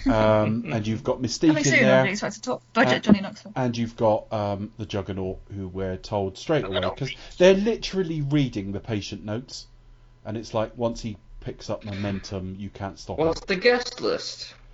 Yeah, literally. It's like Once he pops, he can't stop. Very, very lazy. I mean, you could take one look at him. He looks a bit like Ram Man from He-Man. He is essentially Ram Man, isn't he? There's a new series coming on Netflix. Yeah, no, I've seen the trailer for it. Can't wait. It looks amazing. We'll see what it comes out like, because objectively, as an adult, I don't imagine I really enjoy the original He-Man now, but I loved it as a kid. Sorry. Yeah, it's done. Kevin Smith's been the sort of showrunner on it. Yeah. So hopefully it should be good. Fingers crossed. Well, yeah, we'll see. Anyway, sorry. So, one of the guards happens to have the cure on him, which is basically in a sort of plastic gun with darts in it. Handy, it's plastic. Yeah. He steps to... he goes to fire at Magneto. Mystique spots it and jumps in front of him and immediately starts to convulse, and her body just loses the mutation, and she just becomes Rebecca Romaine, but with dark hair. And Magneto immediately says, "You're no longer one of us." Quite a lot like Charlize Theron with dark hair as well. Definitely, yeah. Aeon Flux kind of era, yeah. He says, yeah, she used to be so beautiful. There's something about this. I know he doesn't like humans, but again, all adds to how rushed is this. He just absolutely destroyed a convoy to get to her. And the moment this happens, he's like, bye then. Yeah. We know why, because he's got no time for humans, but it doesn't play right to me. Yeah, you'd like a bit more time in the scene to kind of like get a little bit of mourning, and then like have the impact of the coldness of like, sorry, you're not one of us. Kind of thing. Even just a moment for him to get himself together with after the shock would be something, but he's immediately like, oh well. Yeah, okay. Again, in a better film, a lot of the president talking about the concern that this cure is going to just make things even worse, but for mutant-human relations would be great, but it's not. And then what? Wolverine's watching Jean and she wakes up. This is creepy. He just stands watching her while she sleeps and not wearing a huge amount. To be fair, this scene did great with me a little bit. I whizzed through it. I was like, this is a bit creepy, so I just fast-forwarded it. Well, It made me super uncomfortable. She immediately comes onto him, and it's like, is that the Phoenix? Is that Jean? Is the Phoenix a sexual being? Because we never see that again. In fact, later in the film, it's the Jean version of the character that responds to him, not the other one. So I'm well confused. She starts slashing his skin, which obviously heals immediately. And then, like, the Phoenix is basically trying to... So is it just emotions, the Phoenix? We don't really know. So Wolverine then sort of says, "Where's Cyclops?" And then Jean comes round and looks a bit confused, and then she goes crazy, 8 bonkers with her drilling sex, and basically wrecks the lab. Yeah. Sorry, that's a young one's reference, folks. Bambi and 2. then buggers off. Yeah, and that's it. And it's just like, well, that was a nothing scene as well. She does say something about asking him to kill her. And then, well, it's like, well, no, that's gonna... Is that in the last scene? No, it's, she mentions it here. But then the Phoenix sort of takes control again. It's a Gollum Smeagol thing, really, but it's just... It's signposted again. It's like, okay, so he kills her at the end of the film. Right, fair enough. It is like The Man with the Golden Gun times about 8, because there's about 8... in The Man with the Golden Gun, you see, like, the waxwork Roger Moore at the start, and you go, well, he's just going to stand in for that then, isn't he? Which means the last scene of the film is on this island. Fair enough, as long as I know what's going to happen all the way through. And I picked that up at 8. Honestly, at 8 years old, I watched it and went, Roger can just, James Bond can just stand there, can't he? This film does it about 8 times. This tells us that Wolverine is going to kill her at the end of the film. But anyway, so she destroys the lab. And then what? She kind of she leaves and she blocks out Charles. Mm-hmm. And then I think they go to her old house, and I'm not really sure why. Did they think she'd go there? I mean, she is there, but I don't know what made them think. If I went missing, you don't need to head to where I lived when I was 7. I don't think that would be where I'd go. I don't know. I think reasons, like some sort of like emotional kind of like. Reasons. Sorry, Chris, I hadn't thought of that. Reasons. Yeah. Okay. Cool. Let's sort that out. Yes. So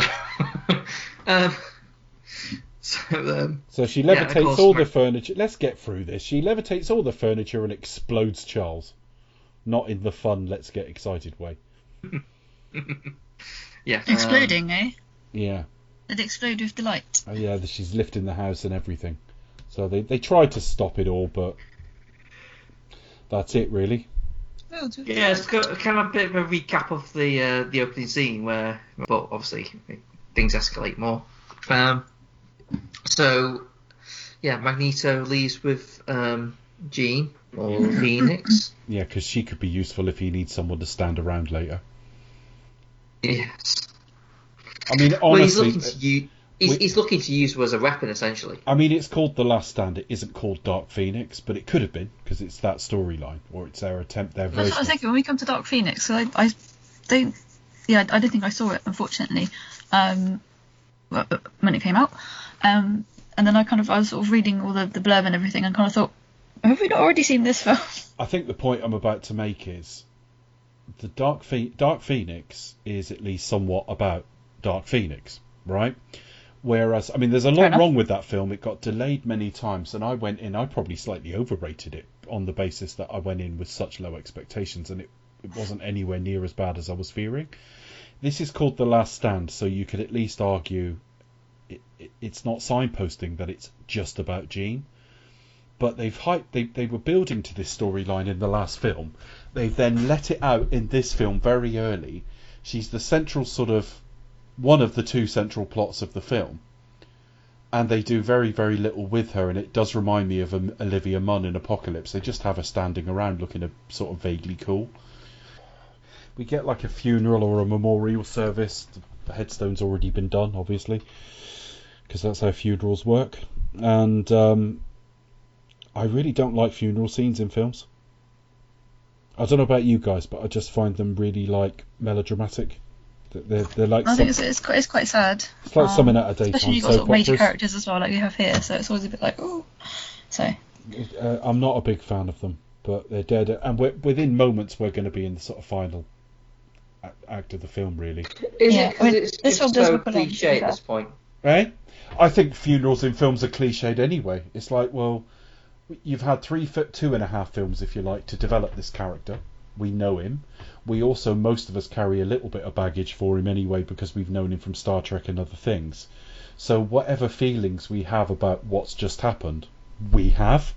And I just think funerals at this point, done this way in these types of films, is a way to sort of signpost to the audience, this is how you're supposed to feel and this is how we feel. And it's like, well, we know all that. You're just layering on melodrama.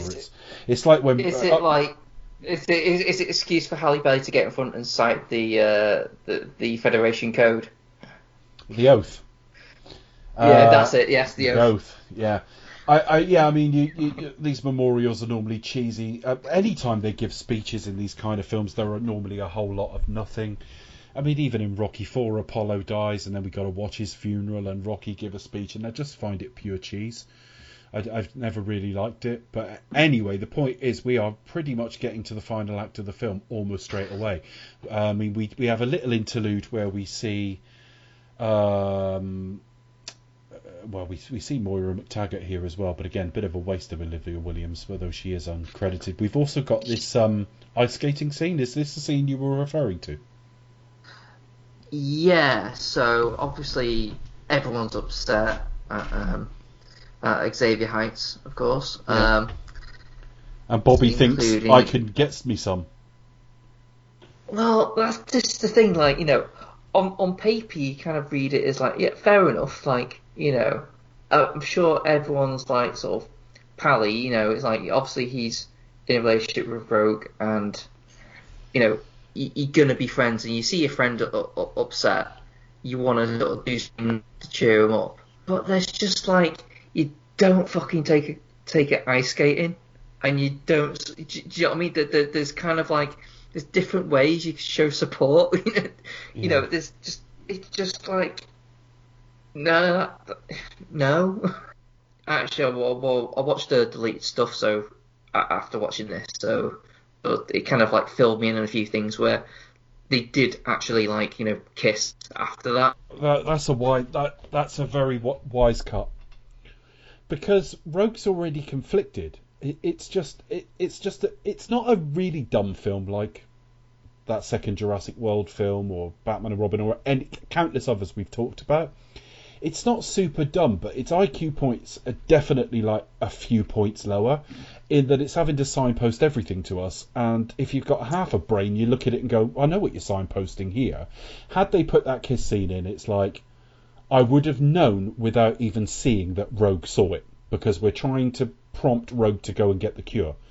But Rogue is also, she's already conflicted. We know Rogue wants the cure.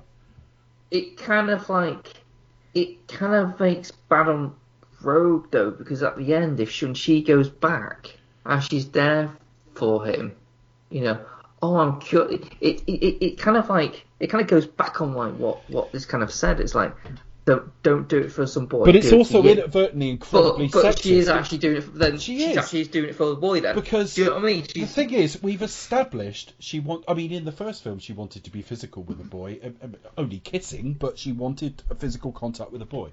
In the second film, she kind of wanted Bobby, and in this film, she still wants Bobby. And then the film says, "Here's this cure," and we see her look at it and go, "I could live normally there." Now, if she'd gone and done it then, put in its basest way, and I don't mean this as base as it's going to sound, she wants sex, she wants physical intimacy, so she goes to get the cure. Doing it this way, she's being driven because he wants sex. And I just think that's like really fucking dumb, and only someone as brain dead as Brett Ratner, or tone deaf more than brain dead, as Brett Ratner wouldn't pick that up and just go. I don't think it's a strong and intentional message the film is making, but again, it's just the sensibility of a filmmaker is like, well, he wants to bang. What's wrong with that? Well, there's nothing wrong with that, but she shouldn't be rearranging her life to facilitate it. Because it's in the very next scene you have her leaving, and she has the bit with Wolverine where Wolverine basically sort of tells her straight, and he's like, look, don't do it just because it's some boy. Do it because you want it. In other words, it's, you know, it's like, do it because you want to be able to, like, you know, touch people and have but normal relationships. But she's already on her way out the door. It's too late. She's already doing it. Even if it doesn't work out, yeah. Well, I mean, yeah, but at least that interaction is there, and he says the right thing to her. It's not quite as bad as we're making it sound, because if you just let the film wash over you, it may not occur. You may just think, well, like, Bobby's frustrated, she's frustrated, it's a horrible situation. He's actually only being nice to that girl. He's not kissed her in the final cut of the film or anything. So what? But if you sit and think about it for a minute, it's just like, yeah. If you try and place yourself in Bobby's shoes, you wouldn't be doing that. No, you wouldn't, because you wouldn't be doing that in any normal relationship anyway. And B, given the relationship with Rogue, you'd probably be a bit more considerate, as in like sort of going. You've chosen to be in a relationship with someone who can't touch you. You are aware that this is a problem. You can't suddenly go, no, well, I can't. I'm not getting any. It's like, well, that was kind of the deal, sadly. I mean, the only thing they could have done worse is have Bobby try to convince her to get it, the vaccine, not him. So I don't know. It's just a thing where you think you've got a bit of a tone deaf director here anyway. He probably didn't write this, but he's certainly not like He's not switched on about like relationships enough to pick that up. And I just think that again, it's just a bit rushed. With a few more scenes for it to breathe, because again, she's disappearing the very scene after she's seen this. I think if it had been 3 scenes later, you might just buy, well, she's had a few days to think about it, reflect on it and stuff. Whereas she's immediately seen her guy with someone else and gone, right, I'm getting the cure. And it's just like rushed. But we are getting to the final sort of act now, really. Magneto sort of put together an army have in like, the woods. Magneto's... Yeah, we have like Bobby goes to look for her, then he meets Fireboy, Pyro. He kind of does like a attack on the vaccine centre, which is part of Magneto's plan to sort of start attacking. Yeah. That's what it is. I mean, the boy who is the cure is at Alcatraz. Now, Alcatraz is on like an island in the Bay of San Francisco, basically. So that's going to be the end sort of point of this film. He's going to go and try and get that boy and, kill him so that they can't synthesize any cure and destroy what cure has been made. That's the point. And meanwhile, Jean is going to sort of offer them protection by standing there with virtually limitless power, but most of the time she does just stand there. There are a couple of points, like she disintegrates a load of like soldiers at one point, but that's about it. And it just becomes like a big mutant fight, doesn't it? You get the bit with the good guys sort of camping out with them, and Mystique coming onto Wolverine as anything from herself to Jean to him to whatever.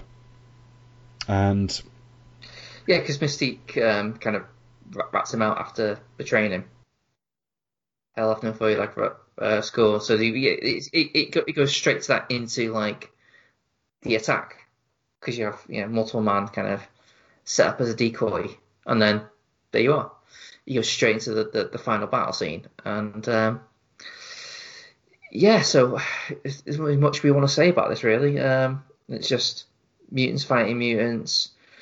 I don't really want to say too much about it at all. I think really, he's lifting the Golden Gate Bridge. That's one thing, and then the rest of it is like, if Iceman was going to fight another mutant, which would it be?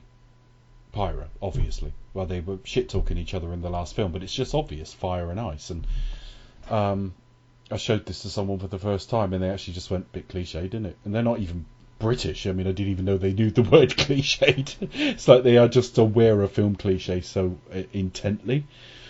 I don't want to say much about this really. They're trying to protect the boy, so Kitty Pryde, who can walk through walls, is trying to protect him from the Juggernaut, who they eventually sort of knock out. You get the "I'm the Juggernaut bitch" line, which is awful. It's like the worst / funniest line in the film. Don't you know who I am? I'm Juggernaut, bitch. You got Magneto, who ends up getting the cure, so to speak, which again is perfect for his arc. It's like, that's really sad. He's distracted while I think Beast leaps in and sort of stabs him in Magneto the chest. charges in and he's like, you never learn. Wolverine goes over, and Wolverine knows that obviously this guy can move metal, so he's just going to like toy with you for a minute, and while he's distracted, Beast just gallops in and stabs him with the cure. So he now has no powers for the time being, at least anyway. And then what? Oh, you've just got Jean. She's basically fighting off everyone single-handed, and Wolverine realises with his healing power he's the only one who's going to get close to her. Angel saves his dad. That's the other thing that just randomly comes straight out of nowhere. Randomly comes out of nowhere. Again, in a better film it would work, because his dad's not a bad man, and the film sort of needs to tell you that.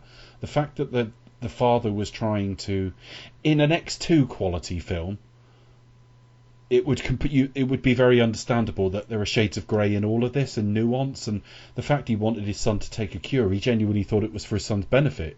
He's been conditioned to think of it as a disease. Well, it is an affliction. Sometimes it's a good affliction, sometimes it's a bad one. So the idea that he saves his dad is good, but again, it's random. We only see this guy 2 or 3 times, and Angel's wasted in the film anyway. It's meant to be like the flip side of Rogue. Rogue wants it, this kid. Rogue grows up okay, and as she gets older, she realises this is a curse on her Angel is kind of the opposite. He believes it's a curse and grows to sort of accept it, and probably feels quite free flying and stuff like that. But yeah, it effectively, you've got Wolverine can get closer to her. I mean, he's being stripped down to adamantium over and over again and regenerating, and she becomes herself for a minute and says, "Save me," and he says, "I love you," and stabs her. And it's like, I love you. Do you know, I haven't been that jarred. There's been twice in the Bond series when that happened. One was Spectre, when they say they love each other, and it's like, hang on a minute, I thought you were just fucking. And then and the end of Tomorrow Never Dies, because Wei Lin and Bond had zero chemistry. When he kisses her at the end, I'm like, whoa, hang on. Even though every Bond film felt finished like that in that era, I'm still genuinely like, whoa, hang on, what are you doing? Yeah, there's something about that just doesn't strike, couple, is there? It's just like, no, it's kind of, you just like, platonic, ally, kind of thing. Yeah, and it's the same in this. I love you. Well, I thought you could just kind of felt a bit of chemistry with her. I mean, that was there. We can't deny that. It's just a bit of workplace flirting, really. That's all. Exactly. I mean, you get chemistry with all sorts of people in your life, but it doesn't mean that. It really doesn't. Do you know what I mean? It just means like, oh, I really like seeing them around, and like, yeah, we have a playfulness. But yeah, whatever. Yeah, it would be almost like Bond just coming out and telling like Moneypenny, "I love you." It was like, whoa, hang on.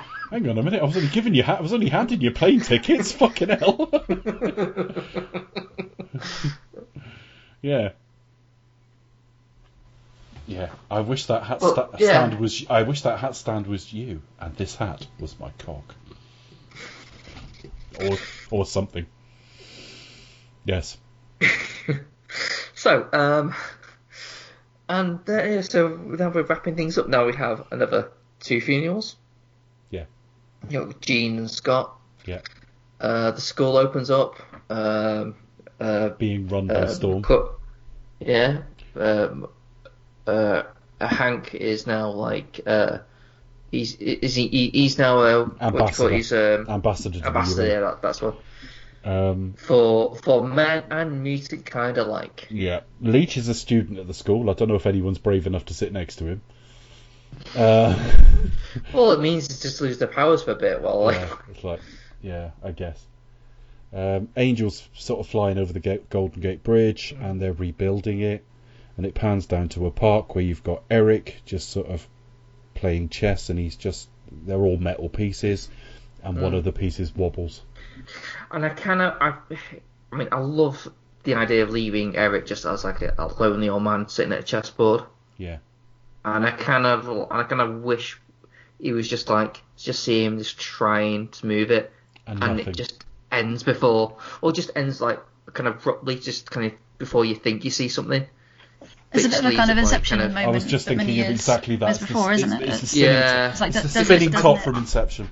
It is. Because I think for that, I'd rather leave that as much as a question mark and kind of really unanswered. It just says there'll be more films. I mean, leave you anticipating it, but then after the credits, you've got Moira McTaggart in the hospital room, and then you get suddenly you hear "Hello, Moira" in Charles's voice, and she's like, "Charles," and it's like, okay, so that's the thing that was signposted earlier. So we think that he's not officially still alive, if you like. It's a tease. And bear in mind, this is pre-Marvel Cinematic Universe, so people weren't conditioned to sit all the way through the credits, so a high percentage of the audience never saw that. Yeah, this would have been like a very new thing. They probably heard about it later. And of course, when we get to Days of Future Past, Magneto having all his powers and him being back is just never explained at all. Which is a problem with Days of Future Past, in my opinion, because it undercuts the stakes. It's like, it doesn't matter what happens to these people then, does it really? They'll just come back. Well, yeah, I mean, that's kind of what the idea of seeing the chess piece wobble. It's just like, but you just undone all that's you kind of done in this film. Like, you've taken away. Yeah, it just kind of makes the rest of the film pointless for me on then, because it's just like, well, you've just everything doesn't mean anything now, because all the interesting questions about there being a cure, well, if it's not actually a cure, it's just like, you know... Well, it's one of two things. It's either a temporary cure, it's temporary alleviation, or it massively reduces your powers. So it's meant to be a happy ending for Rogue, but also reflecting well on the mutant community, that she goes back cured, and she's welcome, but she's still welcome. She's still one of theirs. They're not Magneto's divisiveness. Now, so is she going to be sleeping with Bobby in 6 months' time, and he gets rather unwell? I mean, it's just, yeah. I just think, again, it's almost Zack Snyder thinking. It's like, wouldn't it be cool if? And it's like, but you haven't thought about how it affects the rest of your film. You know? It's thinking about a shot before thinking about the needs of the story. So I've never liked it. And I think I did see it. I have a feeling somebody said to me there was something at the end, which there never normally was. I did see this scene, and I never sat through all of the credits, so someone must have told me. Yeah, it's one of those scenes which you just think, what? You know, it doesn't make any sense. I mean, to just fans be like, oh, and you think, yeah, that's not going to mean anything now, is it? Oh well, whatever. So that's the end of X-Men: The First Last Stand. It's also, I mean, it was the end of a trilogy. I mean, the next film is going to be an Origins film. We'll talk about that in a bit, and then we're going to get sort of a reboot, and then we're going to sort of get hybrids with the sort of, you know, some of this cast, some of that cast. This is the end of a story, and it's because they've lost their powers. So when they do suddenly come back in 2024 in like with all their powers and everything, it's just it is odd, and I just think the film roundly shits on continuity. And whilst there are always continuity issues in every film series, I just think it just shows a bit of a lack of care here. And when you read these films are stuck out 11 months, 12 months after they're announced, you go, you don't really care, do you? You get filmmakers in who you hope care, and writers that you hope care, and you want the product to be good. No one makes films deliberately to, well, very few people deliberately make films to be shit. So I think you want it to be good, but you're not willing to put the care in to have like a proper character Bible, a continuity Bible, to give people like 2 years to make the film instead of under a year, or at least 18 months. You know, Quantum of Solace had to be delayed because 18 months was ridiculous. They wanted to start on it soon after Casino Royale came out and get it in cinemas 18 months later, and they went, this is mental. And the end result was still rushed, and they're doing these in 11 months. Now occasionally you get a good filmmaker with a good idea and you get like first class, but even then the effects are far, far weaker than they should be because it was rushed. And you think, well, if you'd given that an extra 6 months, there wouldn't have been any problems with it at all. The only other problems, about halfway through the film, Michael Fassbender just goes Irish. He just there is a specific point in the film. I think I'm right in saying it's the scene where he leaves the mansion or something. Or the scene where he has quite an interesting accent, but then he's Irish. But anyway, then he suddenly forgets the posh English bit and goes just Irish. And by the time he's on the beach, he slips into his natural. By the time he's on the beach at the end, it is totally like, unlike my Murphys, I'm not bitter. It's just like. But also, it's his Bond audition from way back in the day. The scene in Argentina. You know what? You cannot get a pint of Murphy's over here for love or money. Really? Can you not? Not that I drink it, but yeah, it's all Guinness. If you have a spare pint of Murphy's, write to us at expectustotalk@gmail.com. If you're not bitter. I don't like those drinks very much anyway. But yeah, so okay, I think that's my final thoughts on this film. Really, that I watched it yesterday, I think, and I didn't hate it. It's when I think what's coming with certainly the next film and the 2016 entry, I just think they are bordering on completely incompetent. This just takes a property that has been brought to the screen in its first two entries with a little bit of love, care and vision, and then just takes a script that was probably written with, its first draft had kernels of things you could develop into extensions of the same thing, and then they've just rushed it through with a filmmaker who doesn't know the property, isn't that interested in the property, and think all young boys want to do is fuck. And so it's kind of like it's got hints of what made X2 a better film. It's got hints of some of the things we'll enjoy when we'll get to First Class, but we haven't really talked about it in reality. But we forgot to mention several weak effects. We mentioned there were weak effects, but then didn't come up with the examples. But there are like several weak effects in this film, so that feels rushed. All the scenes with any heart are rushed. You've got Rogue running off to get the cure the moment she sees her guy just talking to another woman, well, dancing with her, to be fair. And I just think like it is like Quantum of Solace in that if you gave it another half an hour and a bit more time, it could have been a better film. And that's all I'm going to say. Yeah, that's pretty much it, really. I mean, I think I probably had the better time with this film than either of you guys. I mean, it's a lot rushed. There's a lot of problems with the production. Stories are kind of all over the place, but I think it had one of like the zingiest and sort of certainly funniest scripts anyway. And I think from here, as we said before, it is kind of the start of the downward slope for the series. But still, there's lots of fun points to discuss. Michael Fassbender, for example, looking forward to discussing him. Also, a few other Bond actors pop up as we go through. It's a bit of a mess and it's rushed, and there isn't that kind of plot development there.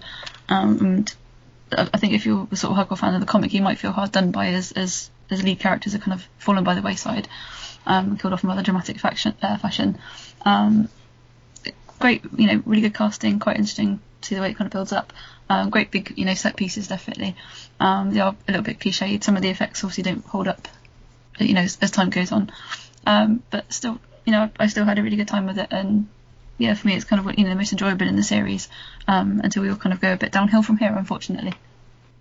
Yeah, I'm kind of. I mean, I'm not gonna lie. I do enjoy this film. So it's not as bad, but then it's not particularly great either. I think we covered all pretty much what we really feel about it. It's just basically rushed and tied up at a bow in kind of a that'll do kind of manner. Though it does have some ideas in there that have some worth. So yeah, it's probably one of the weaker ones, but one of the better weaker ones, I would say. But it's I think that's a fair assessment. Yeah. I think I'd go along with that. I do wonder if there is, like, in my sort of unofficial 3 categories of X-Men film, is this a fourth with Dark Phoenix? It's because, as I say, there are 2 entries in this series from memory that I just thought were a lot worse than this.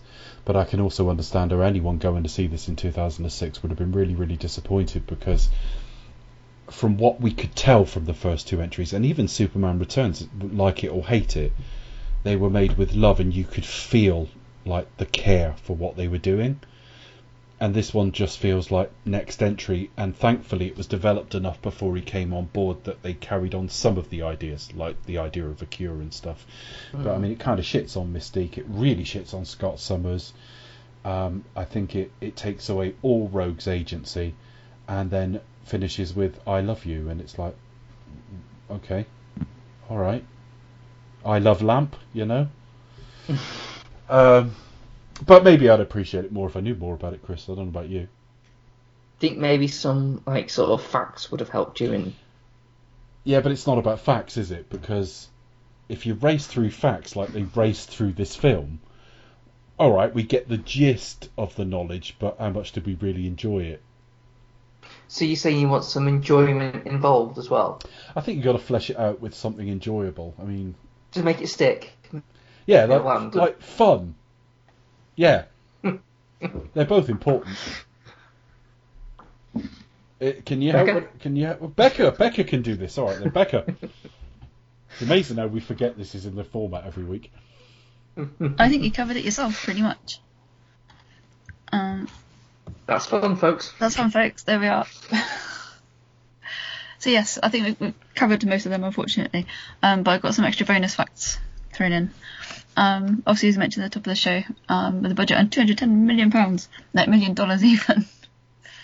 I think in terms of the X-Men series, it was like one of the most expensive. But obviously, then along came Days of Future Past, which smashed it all into smithereens. For fact number 2, the last scene was obviously to have Magneto regaining his powers as he fiddled slightly with a chess piece, playing against a stranger who would have been Charles Xavier, somebody else in a different body. But obviously scheduling conflicts, these two couldn't film these scenes together, so they kind of bookend the end credits this way. Obviously, as we mentioned at the top of the show, Matthew Vaughn was scheduled to direct, but obviously had to drop out due to family and other reasons. But some other directors included Darren Aronofsky, Trigger Warning, Joss Whedon, Rob Bowman, and Alex Proyas. So it would have been quite an interesting film. Also, as kind of mentioned, any comic book fans out there, if you're familiar with it, let us know. Correct me if I'm wrong. I think Cyclops was meant to be like one of, if not the main character, one of the main characters in the story arc in the comic. And then you see him for like all of, as you said, less than 5 minutes on the screen. So I think it does his character a great disservice. And then a little connection, as we've seen to previous series as well, a little fun fact. Simon Crane was a stunt coordinator on this film, having worked on GoldenEye and Star Wars Rogue One, plus many other movies. Plus, I didn't realise legendary makeup wizard Rick Baker was also credited as a special effects and makeup consultant on this film. So, yeah, there we are. Which I didn't know that. So I've learned a fun fact. And that's fun, folks. Also, one of the things we've got to mention was Halle Berry nearly didn't do this film because she just was like getting pissed off over the lack of character development. Well, I don't blame her, quite frankly. I would have complained. So she I think she came in with a bigger salary. She managed to get a bigger salary, but also I think couldn't they have thrown in an extra $500,000 and have a show of tits? They did that in Swordfish. I think it was Catwoman like bombing hard that made her think, maybe I could do with a hit. So wasn't this film a bit of a Swordfish reunion anyway? Because we'll see Halle Berry. Oh God, Vince. I'm Juggernaut. Hugh Jackman. Hugh Jackman, yeah. It was a bit of a Juggernaut styly, a bit of a Swordfish reunion, this film. Compared to last week, which was a GoldenEye Bond reunion. I mean, not necessarily in straight quality, but like, it does put me in mind of like the Batman Begins, The Dark Knight, and The Dark Knight Rises. You've slightly dropped the ball. Spider-Man 2, Spider-Man 3. Spider-Man 3. It has slightly ruined a trilogy here, even though we haven't been as harsh to it as I'm sure a lot of listeners would imagine we were going to be. And it's still, as a standalone sort of trilogy. Don't worry, we've got X-Men Oranges. I was going to say it's more consistent than what's coming, because I think two of the 3, 4. I don't know, about 4 of the next 5 films I think are all right to one degree or another. Yeah, they're okay. I think probably Apocalypse might be the absolute. I haven't got as far as that. In my head, I've only gone as far as Day of Future Past there. And I think, well, next week is terrible. Week after, I really like. Week Days after of Future that's Past goes pretty kind of good. 60s and 70s. Days of Future Past is okay. In between that, you had the Wolverine in Japan, which I thought was okay. Wolverine in Japan. Yeah. So yeah, I mean, but it is inconsistent, and obviously what we've got coming next, we'll talk about it more next week. But this is a film that first introduced me to the illegal download, because they were going to release this and it leaked, but it leaked with its effects unfinished, and someone handed me a DVD of it. I didn't even ask for it. They said, "Oh, you like films? Here you go." And I said, "What's that?" And they said, "Oh, I got that last night. It's this Wolverine film." Keep it under the table. And then I was a lot more like. Because I'd not been initiated to this, and I do like to pay for product, I'm like, I don't know whether to watch this. And I thought, well, I'll watch it on the basis that I'm going to pay for it in the cinema anyway. And then I watched it, and it was so shit I never did. So I've never actually seen... And it's been pirating ever since. I have never seen next week's film with finished effects. But apparently... Really? But the finished effects apparently not much better. I fell off my chair. I know that there was literally green screen in some of them, but I think they finished Patrick Stewart at the end of the film, his effect, and that looked terrible because I thought that hasn't got much more you can do with it. And I know that when he's accidentally destroying the bathroom, the same as Andrew Garfield did in this Amazing Spider-Man, that's pretty poor as well. But a lot of it is just like green screen and stuff like that. But it's also got him screaming over the body of a woman, which he did over Jean Grey this week, but it was almost like an internal pain. He didn't look up at the sky and sort of scream at God or something.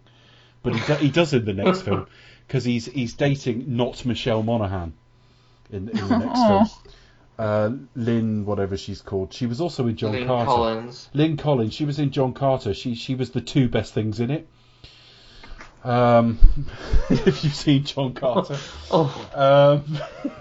But she's pretty good next week. But apparently, I think they went to try to get Michelle Monaghan and couldn't. And she is budget Michelle Monaghan, because she's got a very similar quality. But anyway, as for social media, you can find me at the Pasty Kid 1976 on Twitter. You can find me at Cinematronics, because find all the old episodes at cinematronics.co.uk. You can find us on Twitter at Expect Us to Talk. You can just find us on Facebook, Twitter, obviously YouTube, Apple Podcasts, Spotify, Stitcher, Podbean, Podbay, wherever you like to have us in your earballs. And you can also email us at expectedtalk@gmail.com. So what is it we're covering next week, Becca? Like Comedian Sigh, oh my gosh. Do you expect to talk will return with X-Men Origins Wolverine?